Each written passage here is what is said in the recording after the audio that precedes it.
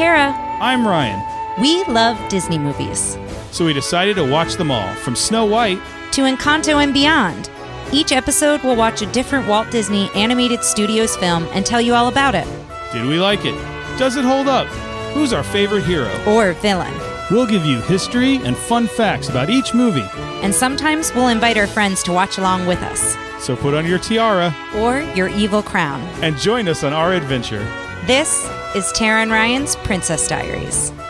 Hello, listeners. We are back with another very fun-filled episode, and we have some returning guests today. Now, before we go to that, I feel like you normally say great episode. You said fun-filled. Is this an indication of your thoughts on this film? I'm just trying to change it up. I feel like I say the same thing a lot. So yes, we have two guests. If you remember our episode with the 16-bit gladiators, we've got some of them here today. We've got Joel. Hello, hello.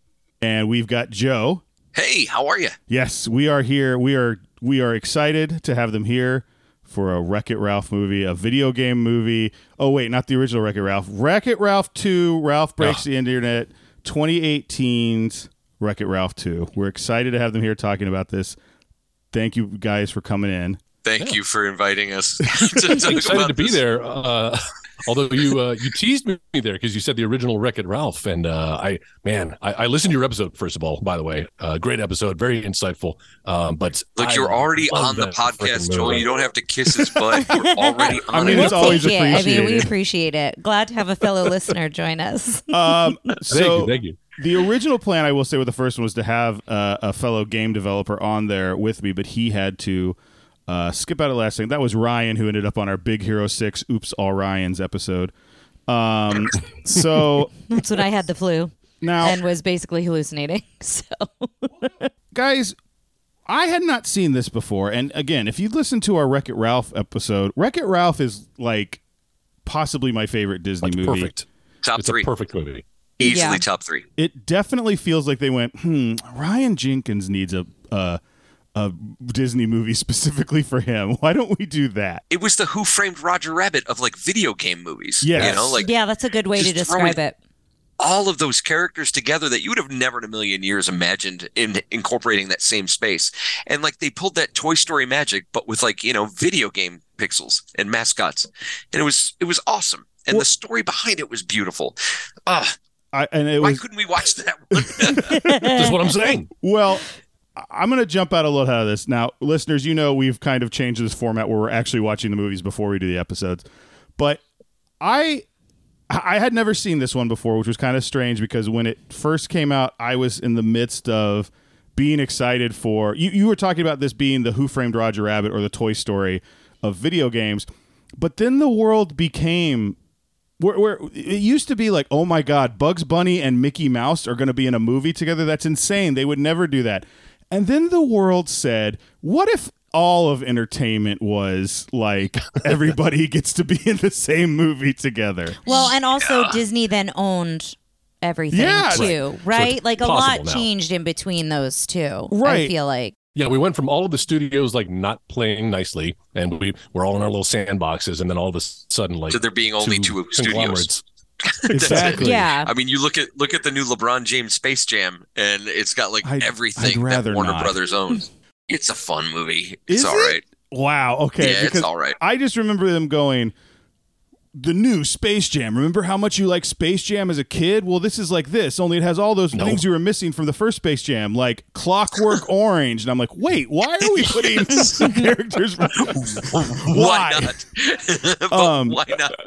As someone who didn't care much for the first Space Jam, like there wasn't much of a bar to clear for the second one, so I was all right with it. Yeah, low expectations. This is becoming a Space Jam episode, but I remember liking it because I just really was a Bill Murray nerd as a kid, and I was like, I really like Bill Murray in this Space Jam movie. Someday we will do Space Jam. There's no doubt that'll happen. Yeah. Check out the Space Jam episode of the Editing Bay. That's right. But so I did not see this one because as it got closer and closer, I mean, it was also just not that long ago. I was just like, okay, like, I think I like the idea when they said they're going to go on the internet. I'm like, oh my God, they're going to go to newer games. They're going to go to like online games and stuff. And then it didn't become about gaming. It came about like brand management. Yeah. Yeah. and how horrible the internet can be, but also how great it can be at the same time. And, at its heart, like someone could give you the summary of this movie and it's either a kid's film or it's like a late night Cinemax movie, because like old man, two of my favorite young genres, partner, by the way. check it out. Older man and young partner, starting to find that their relationship is getting boring and go to the internet to spice things up. Like that's kind of what's going on here. Like Vanellope's kind of getting bored with the usual thing, and 7-year itch. Yeah, exactly. So reeling it back and just talking about it for what it is, the sequel to Wreck-It Ralph. What I loved about the first Wreck-It Ralph movie was like there's that message at the end where he's like, you know what? And the best part of my day now is when those people lift me up and I can see my friend across the arcade. And it's like this whole sweet thing about how they found friendship. And then the whole second movie is just about like, and now you have to let it go. And it's like, I hate work. I wish I could just not do work all day. There's value to that, I guess, to teach kids about like you could be friends and still be like far away from each other. But did these characters need to tell that story, and did they need to tell that story in this way? So it's interesting because I saw a making of where one of the directors said the big thing they got out of it was at the end that he said, this kid likes me, so how bad of a guy could I be? And they went, and we wanted to examine, like, that means Ralph takes all his self-worth from how Vanellope views him. So he needs to be, he needs to like himself. And I go, that's a great movie.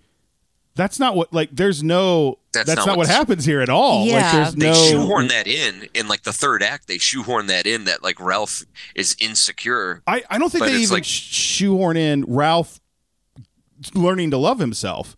It's just Ralph learns to go, okay, you need this. Ralph kind of learns to become a better friend or let her do this. And Ralph then, learns to compromise, but Vanellope kind of gets to do what she wants, right? Like it isn't really a give and take. Vanellope goes off and does what she wants, and Ralph just learns to live life without her, like being there every day. Story. Yeah, it's Vanellope's story, and that's fine.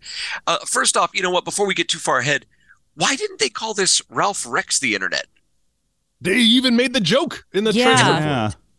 That's a great question. Because I think the character the internet was yes.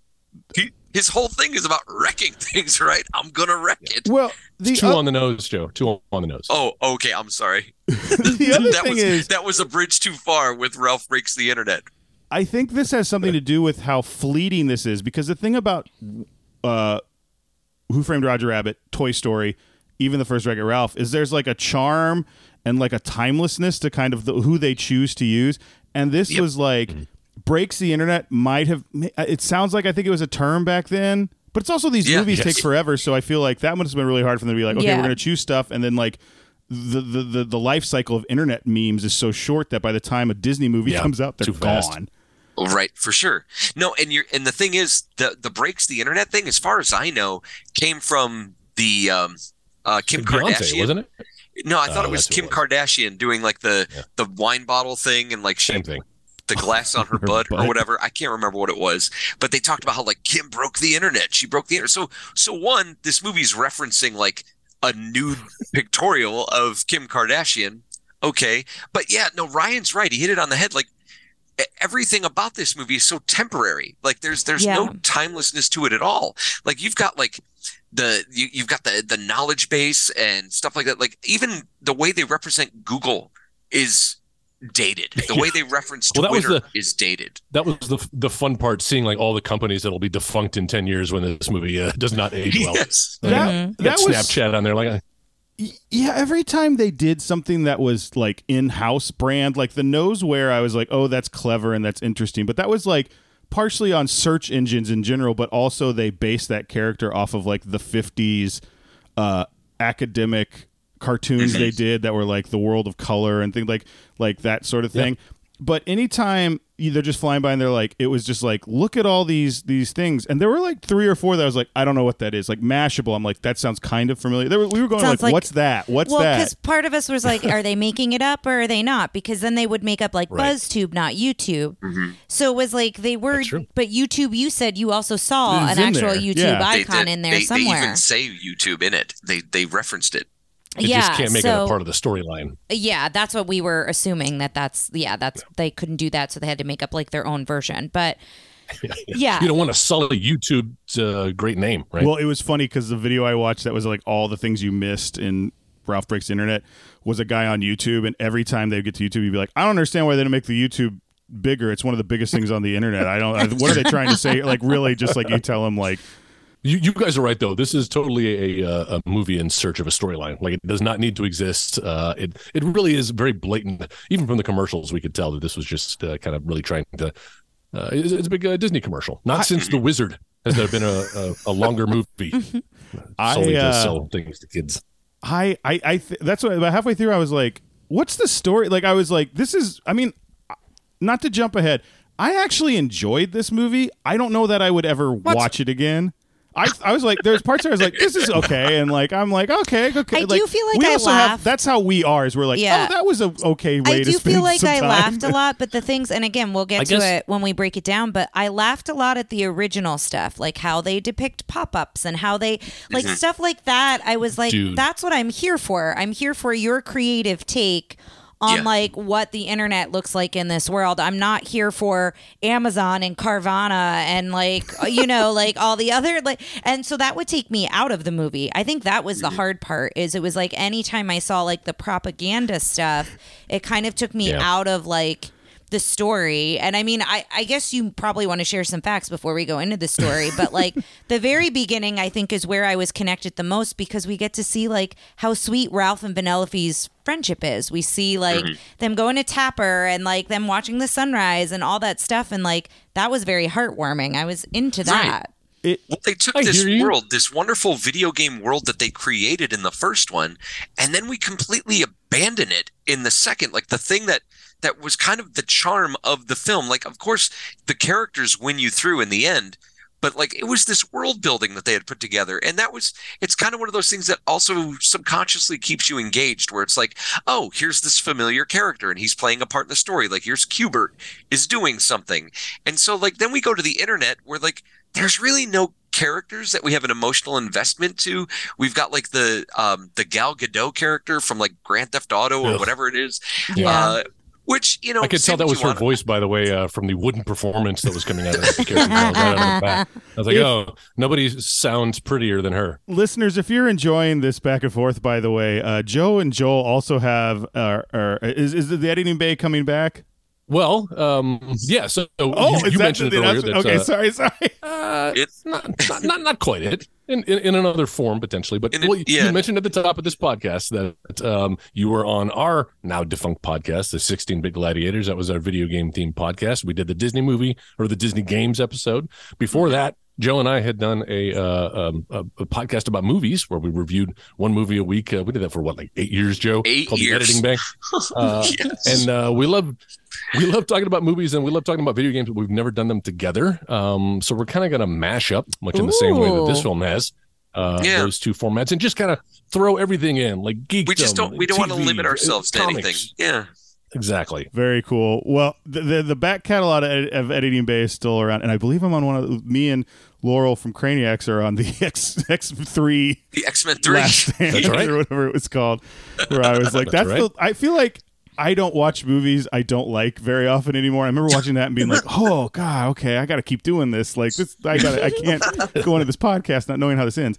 So if you're enjoying this back and forth, yes, if you're enjoying this back and forth, the opposite of that is even like, again, I will sit here and tear down the movie, but I think in general, Tara and I watch movies and go, that was fun. Like, and that was kind of how I was with this. I was like, okay, like next. But I do believe like you look at Wreck-It Ralph and it's like, I understand like people sitting around and going, I love these video games. Let's make a movie about it. This movie, Disney came in and goes, okay, we've got all this IP.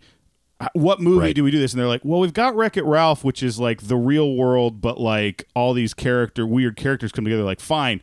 That becomes our new Disney has this all this IP movie. Well, and I'm curious. I don't remember how much Wreck-It Ralph made, but I'm sure it had something to do with that too. If Wreck-It Ralph was a huge success, I feel like Disney tries to recreate that when they do their sequels. It just doesn't always happen, right? Wreck-It Ralph was huge. Yeah. It was. I mean, if I on our correctly, it was episode, a I'm huge sure success. I'm sure we talked about it, but This one did not crack the top 10 that year. This is also 2018, so the top shocking. 3 that year.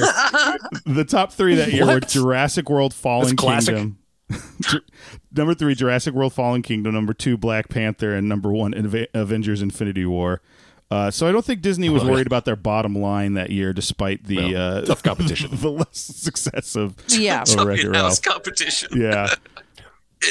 So it seemed like one of these movies where it's like, I don't even think the writers had much faith in what they were putting out based on like just the cameo. And not so much like, I know I said I love the first one. The first one is full of cameos, don't get me wrong. But this one, like, cameos are kind of thrown in just for the sake of being thrown in. Mm-hmm. Now, they're entertaining, sure. But like the Star Wars bit was like, okay, got it. Yeah. Now we're just kind of showing off because we own the Star Wars IP, so we got to throw that in Stanley there. shows up. Yeah, Stanley shows, and then you've got like the princesses, which is a cute moment, and I like the message there about like, you know, the having to wait for some man, and I like at the end like the princesses save him, and Right. that's like, those are all small parts that in a stronger movie probably would have played better as well. Right. And Right. and I'm totally down with like just watching a film because it's enjoyable. Hey, that's a nice way to spend an hour and a half. I guess for me though, it's like when you see the potential, it's hard for me to separate the art from the entertainment sometimes, because I felt like the first Wreck-It Ralph, while entertaining, was also a really great piece of art. And the way that they built those worlds and built the relationships. And so going into the second one, I'm expecting at least the same. If Right. I want better, but at least give me the same. And this was a very distinct dip downward, where it just kind of felt like everybody else had something more important they were working on, and this was like a B project that they had to get out the door. You know what, Joe, you say that's actually what happened. One of the directors like was pulled off of another movie he was doing to kind of come in and help out. I guess maybe even back then they saw it wasn't doing too well, but there wasn't one unifying vision, and there wasn't really anything they wanted to say. And yeah, disappointing. And then also from a technology standpoint, you guys were talking about, you know, how it portrays the internet. I feel like anybody who's trying to learn how the internet or technology in general, electricity even, works by watching these movies. Okay. Like, I never imagined that when I go online, there's a tiny little avatar of myself inside the computer that's like acting on my behalf But and you interacting don't. with Google. That's what happens. So I was thinking about this today. I am an electrical and engineering major. I took a telecom class when I was in college. There is literally a point in like backing up from like the Wi-Fi and then going down a wire and out our door and into the street where literally I go, and from then on, that Wreck-It Ralph 2 could be a complete documentary because I have no clue what happens after like it gets out, like the internet gets outside, like you know what I'm saying? Yeah. Like Maybe they got it right. I can follow it and then it goes out there, and it's funny because one of the things I saw on this, which taught me part of it, was they sat down and thought about like how this world should work, because originally they pitched it as, they go, oh, so they're going to go up in the clouds, and they're going in the clouds because like that's where the internet is, in the cloud. And they had these like technical advisors who were like, okay, so the cloud is just a term, like they're not. Yeah. And they were like, and you see the directors go, so we're dumb, and like just keep going. So they go, so then instead what we did is we took a field trip. You know how Disney takes these great field trips? When they worked on Frozen, they went out to Norway. When they worked on Moana, they were going back and forth to the Polynesian Islands islands. and the oceanic islands and doing all this stuff. We went down this highway to one Wilshire where the West Coast internet is. And it's just a like 20-story building that we went in, and they're like, these are these Check out a boxes. server farm. Yes, they did. And they literally, they said the best part of the tour is the guy pointed at a box and goes, that's Siri. And that was like the whole thing. They're like, so we got to meet Siri. She's even more beautiful in person. But they were literally dogging on the other Disney animated movies, going, they got to go to the islands, and we just got to go to this I know. building to look at what the internet looked like. Oh no. And I That's think hilarious. that's like the whole thing with the internet is like, the reality of it is I mean- soulless. What is put on it, and it's the sharing of ideas and all that makes it. You know, it's. I love YouTube. I think there's some really cool stuff on YouTube, but it is 98%. It is 2% diamonds and 98% dog poop. Right. And I think I'm being very generous. Like. Yeah. I'm talking about the stuff I see. I don't want to be a wet blanket when it comes to like, the technology. Like, He I don't does. want He likes to be a wet I don't blanket. need That's it Joel's to be thing. literal or That's his anything, middle but, name. but like we're comparing it to Toy Story. Toy Story kind of had its own rules, but they were able to kind of build that world. And the first Wreck-It Ralph did that, but this one I kind of felt it was starting to bend it, with that internet stuff. Also, I'm confused. Okay, so in the first one they set up that Wreck-It Ralph, like in the computer or in the video game, that's where he's 3-dimensional. That's the movie's interpretation of what they look like. But to us humans through the screen, he's 8-bit, right? Yeah, 8-bit. Yeah, later on in this movie, we've got him like making YouTube videos that like real humans are enjoying. And I'm like, whoa, wait a minute. All of a sudden he has a voice now, like, and he's this 3D rendered creature that actual humans are watching on YouTube. Like, they didn't even try to explain that. I didn't think anything in of a it. better movie. I didn't wouldn't. either. Yeah. I didn't think anything of it. Now, I'm the only one. No, listen, I agree with that too, because I feel like this is like what was like not to get off on a tangent on the new Ghostbusters, but like this is one of those movies where it's like there's a big discovery, like the new Ghostbusters. You're talking about the lady Ghostbusters. No, the new one. Yeah, the Okay, new I just one. wanted The to. kids are okay. like- Not old new. Yeah, Got it. where the kids go, oh, what are Ghostbusters? And I'm like, this world has proven that there is life after death. Like, this should be a fundamental You don't thing think it's they gonna teach in change schools. Yeah. Humanity. And this one, the idea, like, if we were all got on YouTube and they're like, these internet videos are popping up and we don't know who made them or Who's where they're producing coming them? from, and it's like all of a sudden, like, we all learned that Pac-Man had a soul and like could talk in like autonomy of some sort. We'd all be like, Yes. this changes everything. Well, instead so of just I like didn't- Or that they make a can win video. eBay listings. Computer characters Yes. can win eBay listings. Yeah. And steal money, apparently. Well, I didn't. So when Ralph goes and makes all those videos, I thought that the humans were interpreting it as someone animated Ralph to make those videos. That's what Right. I thought too. And Well, don't- that's your imagination, because I don't think the film ever says that.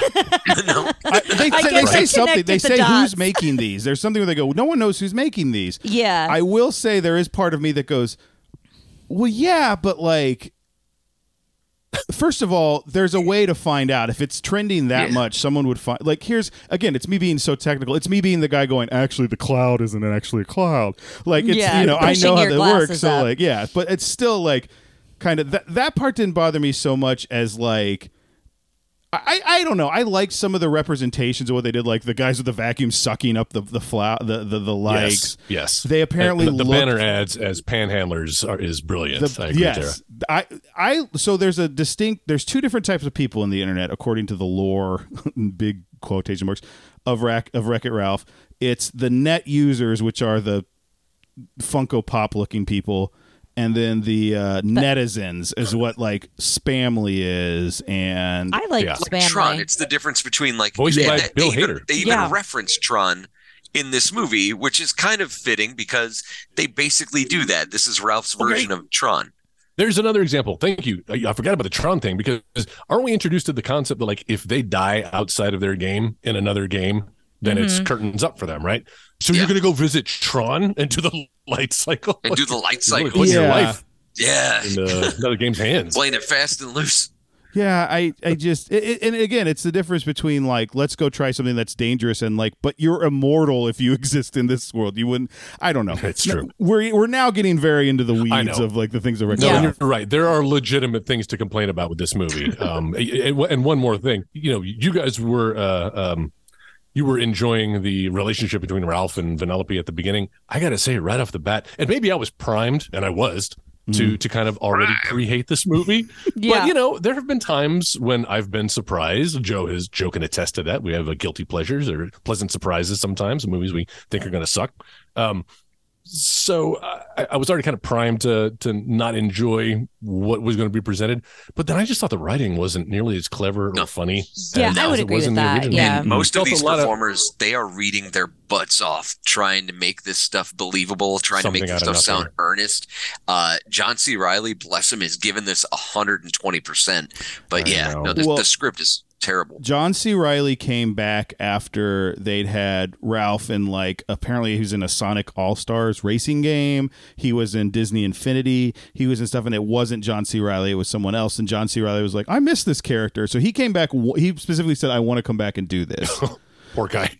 This is like Ewan McGregor winning Obi-Wan Kenobi and thinking, yes, I'm going to be Obi-Wan Kenobi in 3 movies. They're going to be brilliant. About a premiere series. Actually, it's 6 episodes of a show. I want to talk Obi-Wan. real quick off topic about the That's one thing that really bothered me about the Obi-Wan Kenobi series, and that's that every day at the end of the day at his meat packing desert thing, they would just blow a whistle and everyone would just walk away. And no one wrapped up the meat. No one did anything. It just sits out there. Maybe somebody did. No, it just sits out there in the desert waiting for the next day. You don't know. Maybe they've got the thing that like Robots. he hits the button when everybody leaves and automatically wraps everything. I didn't see it. Didn't happen. So, Did happen. do you think if this movie had come out via like Aladdin 2 Return of Jafar style, where it was like less money was spent, Straight to video. Straight to video. I think I would have been more okay with it because it's No. I think this would have been great as a series because Maybe. Return of Jafar is like a far superior film to this. I also love Return of Yeah, Jafar. that's the to use an Aladdin term, diamond in the rough of the Disney sequels. But yeah, Oh, Yeah. I see what you did there. the other thing I wanted to say, just real quick before we get to some facts, it's also representing something like, and this is a problem you and I have, and we've talked about this, where we'll watch a movie at home. We saw Everything Everywhere All at Once in the theater, and it was just such a good experience because we were forced to watch the we screen. were forced to not pause it. We were forced to not leave. You know what I mean? Or look at our phones. As somebody who Yes. is halfway through that movie at home on Showtime, yes, I agree. yeah. Concur. Yes. Like there's something that happens towards the end of the movie where you're reading subtitles, and I'll just leave it at that since you probably haven't gotten there yet. and and it's pitch quiet. It's and pitch it was quiet, so good but in you theaters. but everybody laughs when they get to the same part in the subtitle reading it, right? Like there's a cool experience of like you're all, and I feel like the pandemic ruined us in one way because we watched so much at home that I kind of forgot what it's like to experience a movie like with strangers. And I feel like Absolutely. Everything Everywhere All at Once kind of reminded me of that again. So this movie is like, what if we took the parts where you're looking at your phone and going on the internet, and then you're like, oh, let me look up and recheck in on this movie. Oh, it's the same stuff that's happening. Okay, so like you're not. Yeah. There's no break. I will say when we were talking about all the, you said Carvana, and Carvana. Did you see Carvana? Yeah, I saw it. I Okay. wrote it down. I Yeah, didn't know no, if that you was an saw actual that, thing, or that if I it was, saw. If it was just something you thought of because there's a lot of Carvana ads on Hulu, and to me this movie feels like, what if we could incorporate the Hulu ads into the movie? So like like if I watch this on Hulu and then it went away from like going through all these websites to then advertise the websites, I would You like never know. throw my television. Yeah. Like it's Yeah. just like too much. Diabolical. Let's go into a little bit of How it facts was about made. this movie. Well, I don't think there's much about how the movie was made that wasn't just because this movie is all about content. It's That's there's not true. there's one really While big lacking cool content, which is weird. There's Yeah. one really big cool technical achievement in it that I want to hold off till the end because I did not know this was in yeah. the movie. Yeah, I will I say wanna- that was we were pretty excited Yeah. to kind of watch how that happens, So and we'll get to that. actually talk about that when we get to it in our Interesting. run through. I don't have a lot that I haven't already talked about. I wanted to point out that Knowsmore, Alan Tudyk based that on Truman Capote and Droopy Dog, Oh, which I thought okay. was a funny combination of that. those two things. Totally a character that all the kids watching this movie would get. Yeah. They'd Yeah. be like, that's Well- Truman Capote, right, Dad? I Yeah, liked Droopy Dog. Knowsmore. I did like his again. I don't think I'd watch this movie again. I think I'd just pick my favorite parts and watch them on YouTube. Like that'd be it. But like Yeah. his But what are bit your of- favorite parts? I like Speaking of Alan Tudyk, I'm sorry, real Go ahead. quick. Speaking of Alan Tudyk, now we're going to talk about like one of the things that like it's the Die Hard effect, right? Like if you have a great hero to have that, you need a great villain. And this movie didn't really have a villain, or it like the conflict seemed really manufactured. It yeah. wasn't organic at all, and they didn't seem to really be working opposed anything. Again, until like the third act, when suddenly they go to the dark net and like, okay, right. but that was one of the things also that worked for the first movie, where you kind of had this story about like, hey, did you hear about, I can't remember the character's name. Did you hear about what's his name? He went turbo. Yeah, that's right. It was turbo. He went turbo.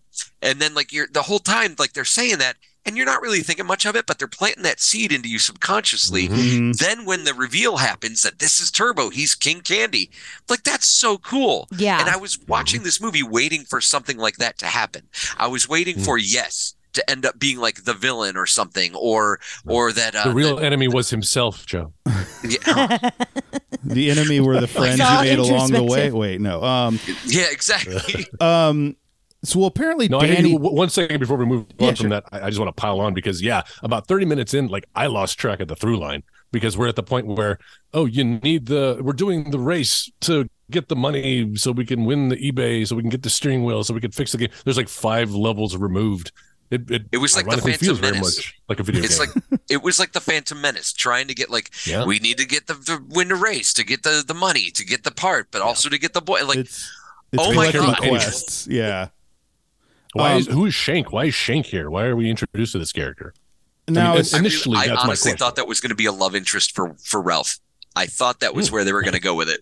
A love interest for me. All right. So as someone who worked on Saints Row, I enjoyed the slaughter race or whatever stuff when the shark came out of the sewer and ate the pit bull. I That thought yeah, was really funny. that was the name. So, oh gosh, what were you saying? To back up. Oh, the bad guys. So apparently, Danny Two Heads or whatever his name was apparently the guy who's Alfred Molina, and I was like, Alfred Molina is playing this guy for like 2 seconds. He was originally like throughout the whole movie, and it was wow. I think he was the Spamley character, and like Ralph like lost Vanellope earlier and was like palling around with Spamley, and it was. Or not Spamley, Danny Two-Face. Well, I don't know what his name was. And like that guy he was a replicator virus, and if you touched him, it replicated. And it was this really gross animation where you touch him, and the goiter head on his neck would like spit out something, and then it would turn into whatever he had touched him. And some Matrix stuff. Yeah, so you can understand why they kind of changed that. Also, do you guys still own George's Goiter on Twitter, or is that... I do. Yes, follow us on Twitter at George's Goiter. George's Goiter. George Lucas's Goiter has a Twitter account. Okay. But yes, so they cut that guy back, but apparently still wanted to pay Alfred Molina level dollars for it. I guess they probably had to at that point after they had him. Damn. But yeah, that was an interesting thing. Hey, But I think what's the story with Bill Hader? As long as we're talking, he's about not voice credited. actors? Oh, Of interesting. course. Why? What's going on? Don't know. Everything I found was for some reason Bill Hader is not credited. That's the thought, right? That he wanted to have his name removed. But I had read somewhere that maybe it had to do with his kids. Like he had done a voice in another movie, and his daughter saw it with him and was upset when she realized he had done a voice in it because it kind of broke that barrier between reality and whatever. Anyway, that's maybe it was Inside Out, but I will say I don't think this movie is so offensive that you'd be like, get me off this thing. Especially Bill Hader's been in some junk, so I don't. It's got to be something else, or like and maybe he does it has a great something job to do, in this. Maybe it has. Yeah. Something, yeah. I like Spamley. Spamley, he's great. Basically, Bill Hader is with a Boston accent. But the biggest thing about this movie is not so much how it was made, but just again the sheer number of references and things in it. So with that in mind, I watched a thing that was a YouTube video that was all the things you missed in Wreck-It Ralph. Ralph Breaks the Internet. So I am now Gonna do a speed round. going to try to do a speed round because literally this guy was so in it. He would point it out that Litwack's arcade in the first one only has 6 layers of terracotta tile on the roof, and this time has 11. And he's wondering, my goodness. I didn't get Okay. down everything, but I'm going to get down on it. So, number 1, you realize that 6 years have passed because in the first one it says "Happy 5th Birthday, Susie" on the sign, and now it says "Happy 11th Birthday, Susie." Oh. There is a hidden Mickey in Vanellope's hair candy heart that wasn't there in the first movie. Mr. Litwack has a few things in his office. He has the actual Jerry Vole record on his desk from Utopia. Oh, There's a lot of interesting. reused assets, a ton in this movie. Yeah. He has the Reptilator poster, which was Fred's favorite comic from Big Hero 6. The iMac computer, instead of an Apple, has a hidden Mickey. I forgot to point out that Nosemore's eyes are hand-drawn, like Maui's tattoos. They are not computer animated, which I think was kind of cool. Wow, I didn't know that. I like that. Speaking of Hey, Maui... real quick. Oh, go ahead. I had a question about the animation in general because we were talking about maybe saving money. Could this have been a lower budget? Maybe, but it wouldn't look nearly as beautiful as it does now. Like I watched this on a nice 4K TV with the image. It popped off the screen. There's some top-notch animation in here. I know you guys are both fans of animation. And one of the things I love most about these Disney animated movies that they've gone from 2D into 3D, they've kind of maintained that keyframing aspect of the animation. There's no like motion capture like you would see on a video game, right? There's some. So, like, I will say the big thing in this movie is crowds, and that'll again come into play when we talk about the villain. Yeah. But like this was one of the most characters movie and the biggest crowds. Like the crowd team apparently kept leaving notes for the other teams when decisions were made that they would like it was really like, hey, we heard that you want X many more people and you want them to all be individual. Thank you for this. This is a great decision. Like they would just leave like passive aggressive notes to people. Oh my. Okay, well, maybe not the background characters, but the main characters themselves, specifically Yes. Shank and the titular characters. Yeah, and I will say there was one thing that because I always obsess over hair and water, but one thing that I noticed that I thought looked like you could touch it was the band, the necklace, the ribbon on the heart that Vanellope gives him. It's like sparkly and pink, and they make this stretchy ribbon, and it looked exactly like what you see in the store. Like that was like so detailed. And so it's like moments like that. I agree with you, Joel. Like I'm always fascinated about how they do that and how they get that realistic. And it's like, even though, you know, we've talked already a lot about what we're frustrated with the film, like the movie, there were moments like that I was excited to see things like that. I think only Disney could bring, and I know you guys are probably going to disagree with me, this much life to a soulless project. Like there was stuff I really enjoyed. I totally disagree, Ryan. It's a really good way to put it. Yeah, like it's definitely agree. There's no better version of this movie than this movie. Yeah. I don't think that it's a completely different story otherwise. Except Tron. Tron was a better version of this movie. Well, I will say when you keep bringing up Tron, I like that in Tron they're like so revered in the users, and this version of it is them being like, yeah, I have a job. I have to like do these ads for these guys who walk around my world. Like, and I think that maybe if they leaned into that and the idea of the netizens just being like over, like even like using the Tron metaphor, I'd love to see a Tron movie now where like Tron people are just over users. They're like, yeah, we see them all the time. They're annoying. Tron they're Legacy. awful. They're planning a revolt. That's true. Right. But I mean more of, I like the average Joe, like blue collar worker being like, oh, these schmucks are back. Okay, gotcha. Like a computer program going home at the end of a hard day. Yeah. You'll have to forgive Joe. He's on a 10-year journey to get people to care about Tron again. Dude, everybody cares about Tron. What are you talking about? I mean, they are making a third movie there. Check out. And the ride just opened. Is going huge. See, yeah. They just opened a ride. They opened a ride, Joel. The sign the sign that says "Sassy Housewives in your area want to meet you" is a picture of Aunt Cass from Big Hero 6. Oh, that's fun. In that kind of meme position she's in that made everyone lust over her, I guess. Here are some things that are up for auction at eBay: Maui's hook, Anna's toy horse from Frozen, a rubber ducky from the Snuggly Duckling, a unicorn from the Bandit song Entangled, Rapunzel's frying pan, and the guy doing the auctioneer for the steering wheel. I did not get his name, but he was that year's winner of the World Auctioneering Championships. Oh, okay. So they really no expense. Yeah, exactly. Yeah, really deep cut there. If you look at the eBay listing, co-director Phil Johnson is the one selling the steering wheel. The avatar killed by Ralph throwing the sign is a YouTube celeb. I had her name. I'll look for her a little bit later. She's the one who's like Miranda Sings, and she would do these like bad singing. She had a show on Netflix for a while. Anyway, she apparently used to work at Disneyland and got kicked out because she would integrate her character into her performances that eventually became her YouTube character.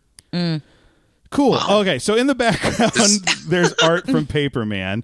Oh, that's fun. Sweet, I love Paperman. Yeah, same. Tooth from Twisted Metal's truck is in Slaughter Race. Sure because is. Apparently, Twisted Metal had a lot to do with that.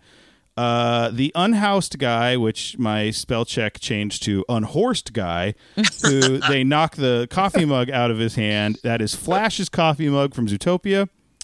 The Darknet has Y2K references, AOL, GeoCities, etc. Yeah. There's a hidden Mickey in the cat video in Yes's office. There is a Figment from Epcot figurine in the office that is watching all the Ralph videos. Oh, that's fun. I don't know how to get Figment on this podcast. I love Figment. I love Figment, too. Who's got even less of a cultural footprint than Totally forgot Tron about at this point. I have a Figment stuffed animal in the other room. Figment will be alive and well in our home forever. In our heart, in our home. One of the videos on the BuzzTube videos up at the top banner is Hey Hey freaking out on the boat from Moana. There's a San Francisco calendar on the wall in that office, as well as an Olaf Sunny Beach postcard and Bellwether's mug from Zootopia. When they I have a bit of trivia when it comes to voices. So basically, there's a whole lot of references in this movie to much better films that I could have spent my time watching. The whole time you're going, I feel like, man, I really want to watch this. Yeah, like, now man, I want to watch Zootopia. I wonder why. Big Hero 6. Yeah. Go ahead, Joel, what you were saying? I do appreciate a bit of trivia as far as voice casting goes. That you hear Tim Allen as Buzz Lightyear in one moment, but it's not actually. It wasn't bespoke for this film. It's a canned line that they pulled from one of the other Toy Story movies. However, C-3PO shows up, and you bet your that Anthony Daniels got behind a mic to record the 1.5 lines he had for this film. Man. Now that was Vin Diesel doing Groot later, but do we know if those were recorded for this, or that again they just held the Groot? I think even toy Groot up showed to a up. microphone. Everybody but Tim Allen. Yeah, then they just held the Buzz Lightyear figure up to the microphone and pulled the string, and we're like, "Go, we own you, Tim Allen." Let's see. There's when they show the Internet Globe. There's a bunch of hidden Mickeys. When they go to Oh My Disney, there are a bunch of shady hotels around there that their names are the actual motels that sprung up when Disney World was created. Or maybe it was Disneyland. Because I think it was Disney World because Walt's big thing was he didn't buy enough land to keep those things. So people did these really tiny motels around there. So those are making fun of them. Okay, here we go. Hey, hold on. Regarding the Oh My Disney URL, I got a bit of trivia on that too because I also did my homework. Right. What the hell was that? It was originally. By the time this movie took so long to do, I'm just taking pot shots. What have I done to you other than like Tron? Listen to our podcast where we actually do like each other. I swear. Where was I going? Which one was it? I don't know. Oh My Disney. Ryan, cut this out. Ryan, cut this out. Oh My Disney. The Oh My Disney. They had to change that because originally it was supposed to be Disney Infinity. By the time when they started making this movie, that's what they were kind of building that world around. And then, of course, Disney Infinity went kaput, and they changed it to Oh My Disney. I have a box of every figure that they made in my I was garage. gonna say, I think in our episode we talked about, right? Okay, we talked about Disney Infinity. Yeah. All right, so I am now going to try and go through all the things, as much things as I can as they come in the Oh My Disney scene. All right. Hidden Mickeys galore, including the spotlight is hidden Mickey. The ground is covered with hidden Mickeys. You see Iron Man, Cars, the Blue Fairy from Pinocchio, Gazelle from Zootopia. There's a Frozen reference, Big Hero 6, the house from Up, Kermit the Frog, X-Wing chasing a TIE fighter. The Death Star is in the background. I have Arroyo here. I don't know what that is. I'm blaming autocorrect. There's the Fantasia hat. My favorite rice. There's the Fantasia hat, and at the top is Mickey in the sorcerer's outfit doing, conducting stuff. That was animated by Mark Hinn, who was a consultant on this and was the lead animator for Jasmine and Belle, like a lot of the princesses. There's Cap's shield. There's Eve from WALL-E, Dumbo, Sleeping Beauty, Steamboat Willie, a Darth Maul. There's a bunch of characters that are walking around as the net users. Darth Maul, Eeyore, of course, Clarabelle the cow. There is some. The other thing Mark Hinn animated going around the background is Humphrey the Bear and Ranger Dave from an old Disney cartoon called In the Bag, which is a pretty deep cut. The front of the Small World ride, you see Beaker, Mjolnir, Winnie the Pooh, The Nightmare Before Christmas Hill, Gamora, Kylo Ren, Stan Lee, Judy Hopps, and Rocket Raccoon talking, possibly how Rocket does not want to be referred to as a bunny. Hey Hey is on the craft service table. There's also apparently serving the Night Howler balls from Zootopia. Oh, that's fun. In the craft service, which doesn't quite make sense. Pan Shadow is there. Push the trash can from the Epcot Center. If anybody know Push the Trash Can, the talking trash can. Mm-hmm. There's an A13 sign in the princess's room. We'll go to the princess a little bit. You can see Lumiere, the magic carpet, Mushu. I missed most of this. For some reason, there is a Batman Yeah. 66 transition. I don't understand why they use that. Where they go, Yeah, thank you. like- That was Yeah, so that random. was out of nowhere. Yeah. I mean, Yeah. that feels like if they literally were like, we need a transition here. Ryan, what should we use? Like, that's the first thing I'm going to think of in almost every joke. But why Yeah. is that in this movie that they're like, we have so much IP to pull from? They do not own Batman They could 66. have done a Lucas wipe instead. Yeah. Pascal is in there. There's the Arendelle snow globe. I have what's on all the princesses' shirts, but I think we'll get to that when we get to the I scene. liked some of what was on I the actually read princess's that. shirt. Yeah, Well, those are fun. Don't worry, I read that. because I thought it was really clever. Yeah. I also have links to where you can get all the princesses' shirts. Oh my All right, 'cause of goodness. And then this is where I kind of Gotta taper make it that off. money. There's a one-legged pigeon in the Slaughter Race song. That's also funny because that music was actually written by Alan Menken, who wrote a lot of the Disney princess the songs. Little Mermaid, yeah. He did the music, yes. But there's a one-legged pigeon in that thing, which I believe is a reference to Enchanted, because they wanted to get Amy Adams. What's her name in Oh my gosh. Enchanted? As much Yeah. as we like Enchanted, what is her character's name? I don't- Enchanted. Okay, Yeah, so let's just go with it. Enchanted from Enchanted. They wanted to get her, but this goes back into something we mentioned in that episode, that they wanted her to be in the princess line, but like it would be using Amy Adams's Face. likeness. So they were like, Yep. they're like, great. Every time you sell us a toy, you have to pay me directly. And Disney was like, no. So she's not in there. So that was, I think, a reference to Enchanted. The hatchet that comes in her head is from the Snuggly Duckling. The license plate in the shark is actually the license, not actually, but it's the same license plate from Jaws. Yeah. The streets in Slaughterland are all named after the crew and other Disney people, and A1114 is in the code in the virus later. There were more stuff, but at this point, I needed to do something else with my life, so I went on from there. I think anything else I have as a fact, I will just pipe up with when we get into it. Does anybody have anything else before we allow the listeners to watch the movie before we go into the actual plot? I'm good, I think. Do you guys have anything else you want to pipe in with? Did everybody stick around through the credits to see Yes. us all get rickrolled at the I end? did not see that. Yeah. So there is 2 credit sequences. Oh, we watched one. We, again, continued on with our life.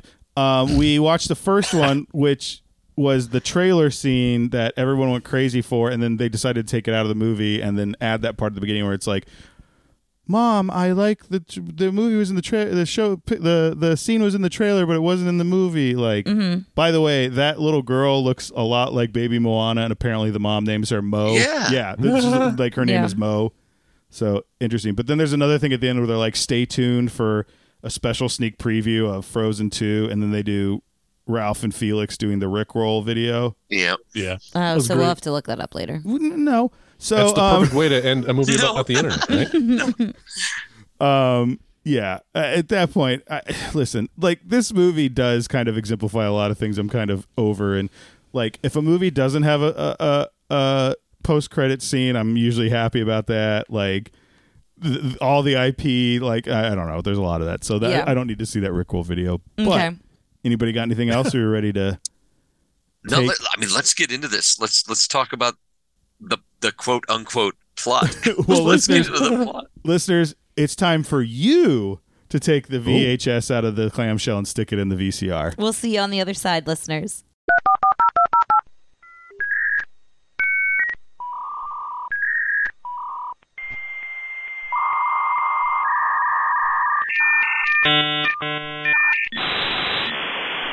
All right, listeners, we are back.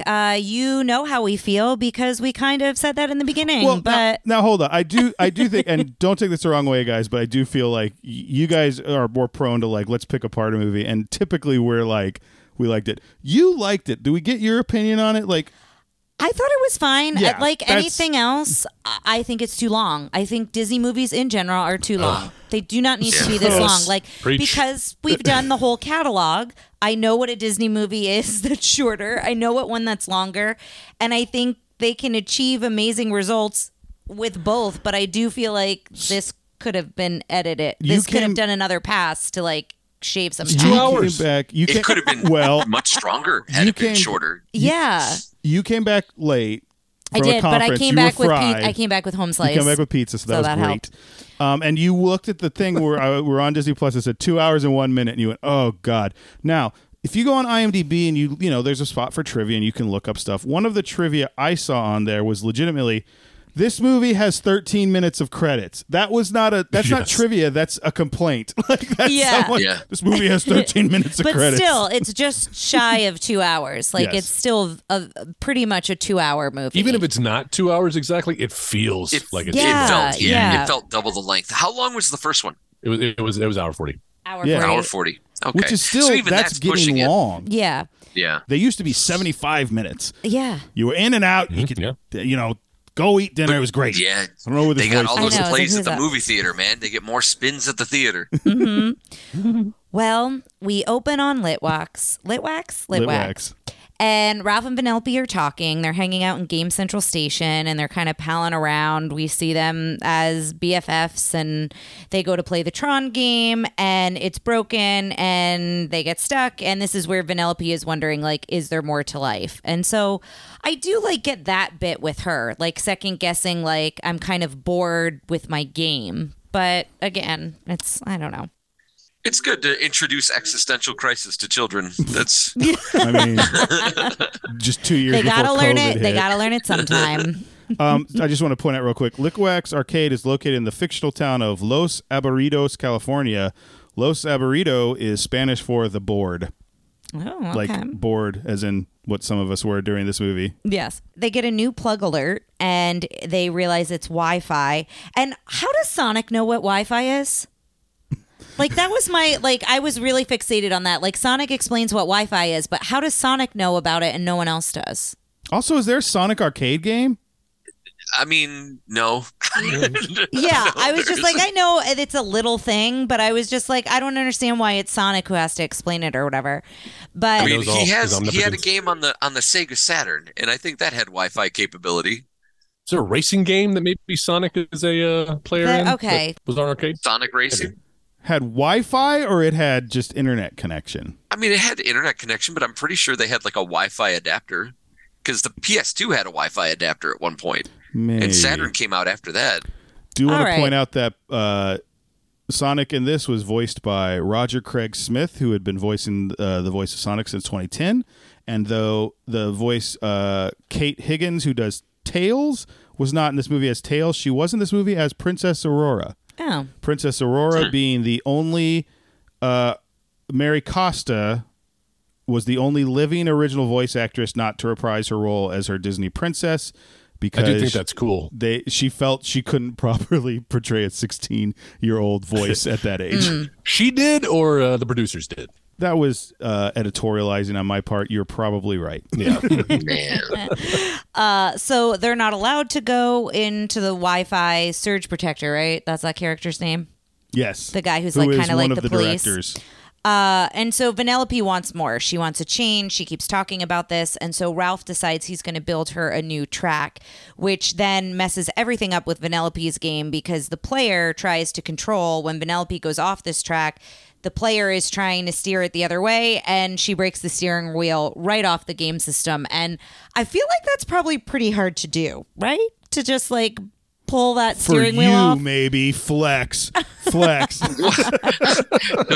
those things are usually designed to take some punishment. Yeah. But she's yeah, like a 12-year-old girl. As far as like, and here's the thing, like as far as plot devices to kind of move things forward, I guess they could have done worse. It is kind of a perfect meatball to serve up to go into the internet thing that they're looking on eBay. Yeah. Let's find this thing. So, I mean, that's kind of organic, he says, questionably. I've never heard the term "that's a perfect meatball." That was the most New York Italian American little thing you could it's a baseball reference. You serve up a meatball. Oh, okay, yeah. My dad always used to say, "Throw him the meat" or "Throw him the heat." Yeah, but I've never. I imagine it's like, "That's a perfect meatball." That's racist, sir. Sorry. I'm offended. So they realize that it's how much is it? It's like $200 on eBay or something. That it's too high. It's too expensive. This video I watched about all the references broke down that if that game was only bringing in $200 or less a year, like how like Wreck-It Ralph 3 will be about how Litwax Arcade is closed and like Close. I had that thought too. Yeah. So he's just going to sell Sugar Rush for parts and unplug the game. So everyone becomes homeless from the game when he unplugs it, and that is almost an identical scene to when they have to get everybody out of the game when Turbo like goes crazy. Like everybody comes into Game Central Station. Surge Protector makes a comment that he hasn't seen this many unhoused games since Space Invaders. Yet in the next scene, Space Invaders is plugged in and well. This game is full of flaws. So they're trying to find homes for everyone. So we're with Felix, and he's trying to get his neighbors to like take people in. And then Felix and is it Tammy? Is that her first name? Sergeant Calhoun. I don't remember her first name for the first. I time. have Tammy written here. Yeah. So they must say it at some point, but they take in the 15 racers. So they've adopted 15 children. Basically. And that felt like something we should be like. Like they should have either cut out that whole thing kept coming back to it and how like they were dealing with it. How they like, were learning to be parents. Yeah, I think they there could have probably been... did in the 2.5-hour director's cut of Wreck-It Ralph 2. But then that defeats the gag at the end where they talk about their secret to being good parents, and it gets like muddled over. Yeah, it was hilarious. He got a sensible chuckle from me. He did get a chuckle from us, but Look, I get Joel, it. You're not a parent. You wouldn't know. That's also yeah, but I know true. comedy. Joe. What if you're in that theater? What if you're in that theater and there's like a giant thunderous applause of like, yeah, like all the parents are there with their kids. Underestimated. But at some point, Vanellope tells Ralph that their friendship isn't enough for her. She needs more. So Ralph decides it's a burn. So Ralph decides he's going to go to the internet, to eBay, to get the steering wheel, and Felix is going to cover for him. Again, it would have been interesting to see like how that all works, because in the original, they do go back and forth to like what's going on when Ralph isn't there and whatnot.